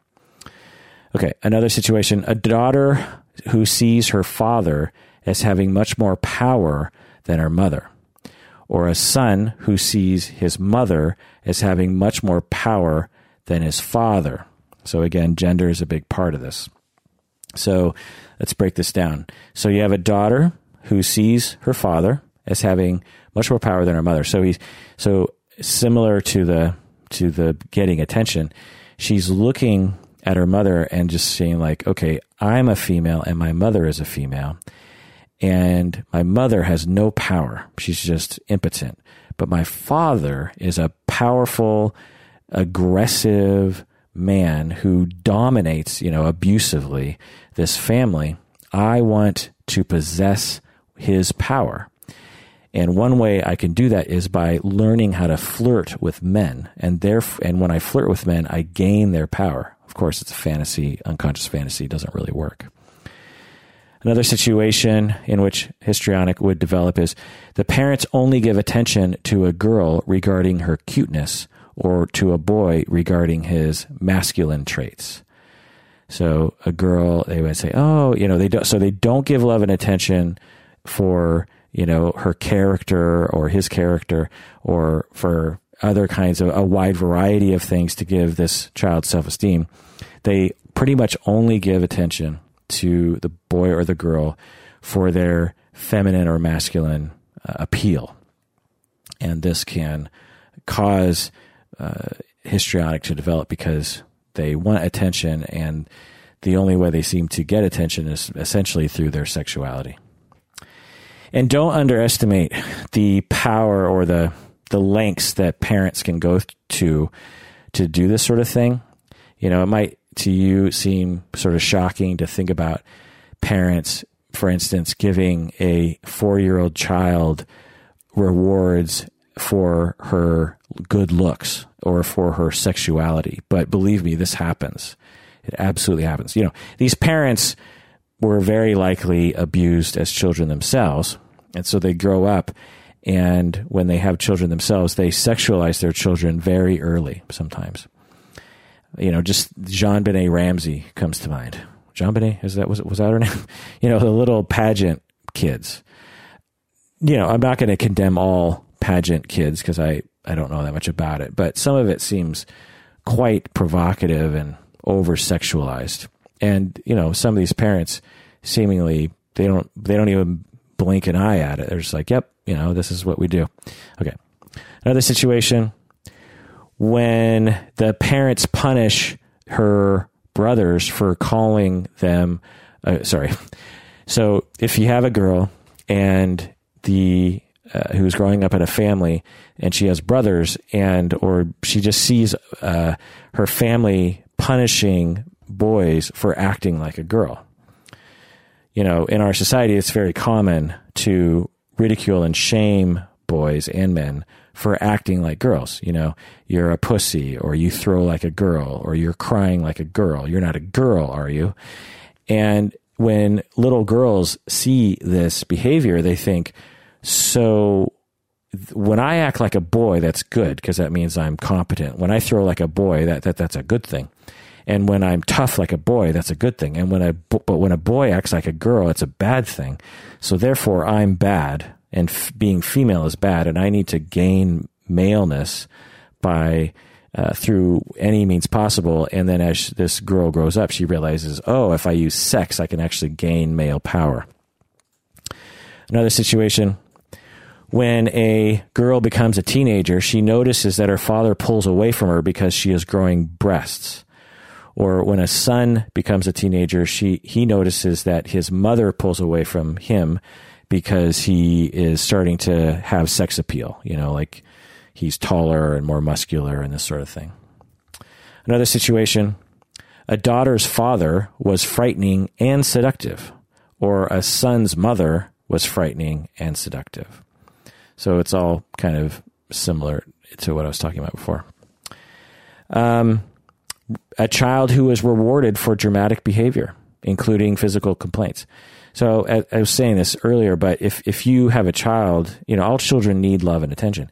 And if you deny them love and attention, they'll come up with ways of getting it. They'll experiment with ways of trying to get this love and attention. And if they find that the family reacts at least somewhat, even negatively, but gives, negative attention is better than no attention.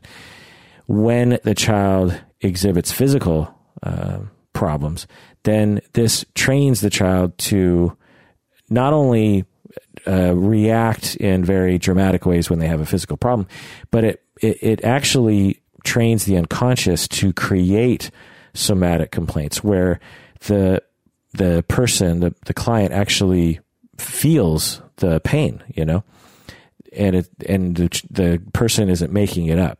So if you reward someone for having a physical problem, they might actually, at the age of 35, just have all these phantom problems because their unconscious knows that if they create this, they'll get something good like attention. All right. All of these all of these presentations that I've been talking about, all these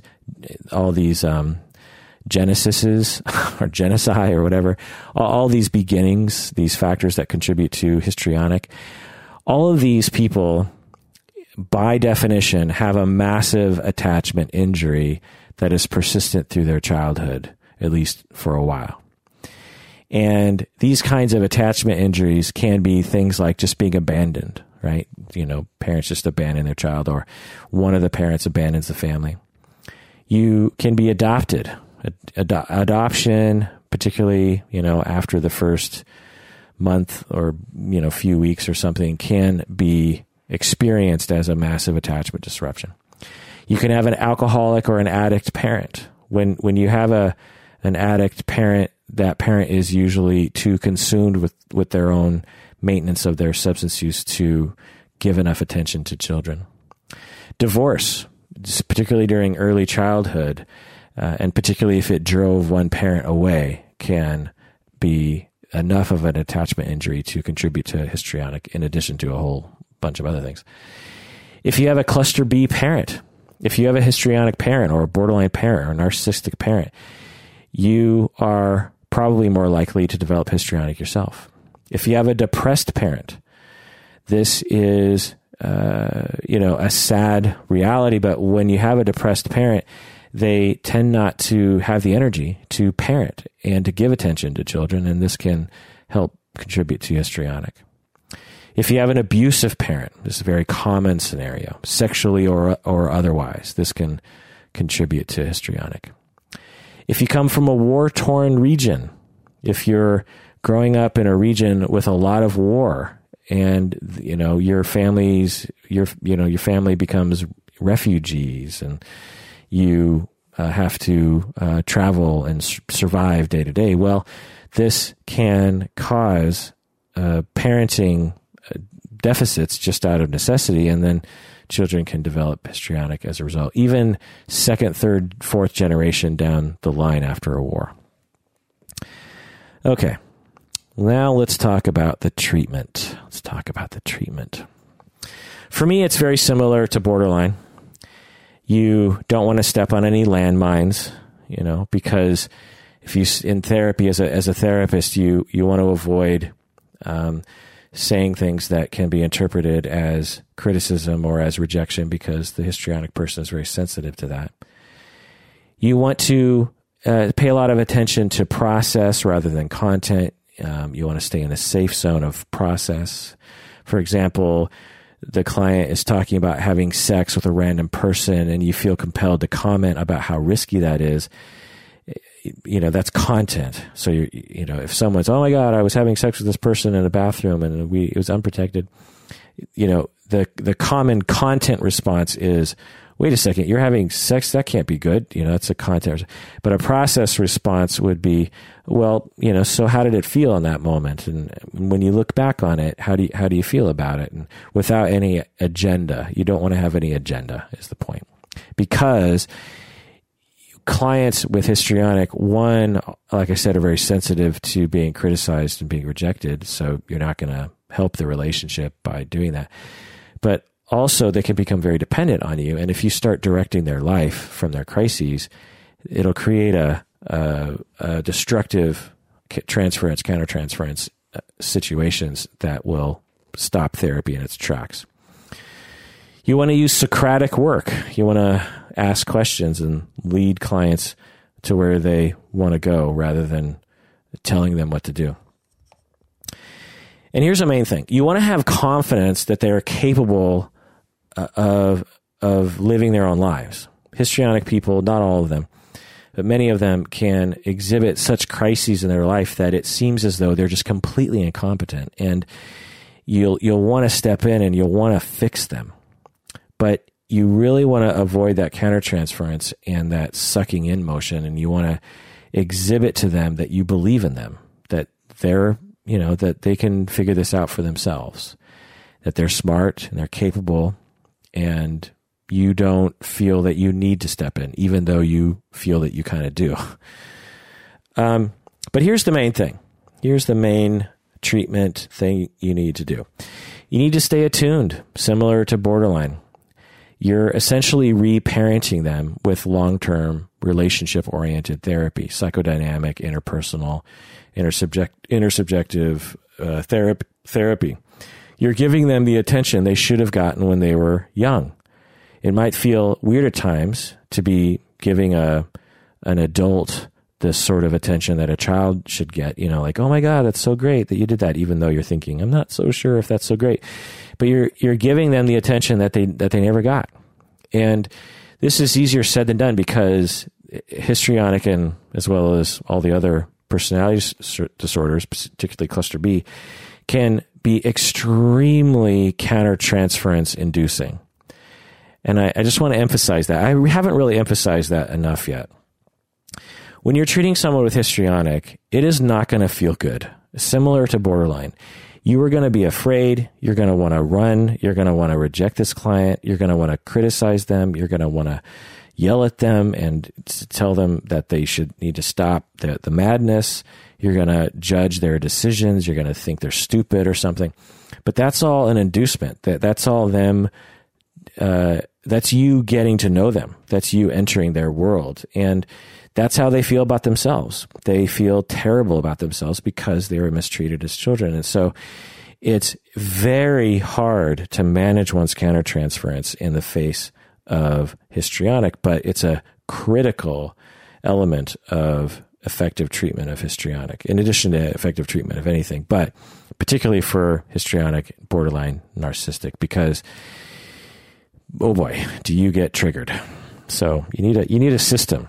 And when I talk with people about this, and I think I've said this before, you can't just say to yourself, I think I'll manage my countertransference. That's my solution. No, you need to have a full system. You need to have a full model of how to deal with it. And there are many models of managing countertransference that include elements like, how do I notice what I'm feeling countertransference?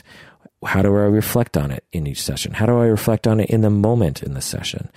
How do I talk about it with my consultants and my therapists and my supervisors? And how do I take care of myself around that? How do I explore my own issues as I was growing up that might relate to this? There's so many different things that need to be done in order to be effective in this way. All right. It is now over 3 hours of histrionic talk. So let me end this session by concluding that I learned a lot by prepping for this episode and making this episode. I had no idea that hysteria and histrionic had such a rich history. I mean, there's so much to learn about the history of hysteria and histrionic. In some way, you could say the history of histrionic is essentially the history of psychology and psychotherapy in general. In many ways, hysteria predates by thousands of years the beginning of psychotherapy and psychology. You could say that psychology is a subset of the study of hysteria when you think about the overall, scope of time. Also, after reviewing all the literature, I'm glad we have the category of histrionic, and I think we need to start using it more often to assess and treat clients, because I think that it's ignored. And I think that a lot of histrionic people are coming into therapy and they're not being labeled accurately as histrionic. And I think if they were, it would direct the treatment in a direction that could actually be helpful to them. I'm guessing there's a lot of histrionic clients that are being criticized and rejected as clients, like my supervisee when she was presenting her client to me. I could easily see that histrionic client being rejected by therapists that came across her because so many clinicians don't even know what histrionic looks like. And I think if they knew what it looked like and knew how to treat it, they could have some power in that. But I just wish we called it something different. It's, like I said earlier, it's a terrible name, hysteria of the uterus. It's so dumb. Also, I think that there are many histrionic people who are suffering and who are not getting the psychotherapy they deserve. I think they're often labeled as drama queens and rejected by others, like I said, including therapists. Instead, if we as a field knew about histrionic, we could be reaching out to them to help them. We could be setting up our borderline. There's, because we raised awareness about it and because we've, at least I hope, have a slightly better approach to that in the field. I don't even know if that's true, but I do know that there are many therapists out there that are pretty good, including yours truly, who are reaching out and saying, look, I understand borderline. I'm not afraid of it. And I have compassion for it. And I think similarly, we could be saying that for histrionic people. Also, it should be noted that with the right kind of therapy, histrionic can be mitigated or even alleviated. It's not a death sentence. It's not a for sure thing. Similar to borderline, with ongoing effective treatment, there can be a reduction in symptoms to the point where they're subclinical. So there's that. But in conclusion of the conclusion, I just want to say that hysteria is a very strange thing.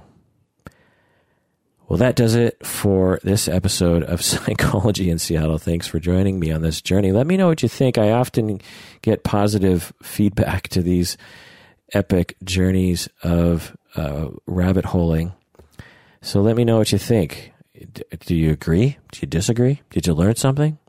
Did you fall asleep during this? Let me know. All right. Please take care of yourself because you deserve it so much.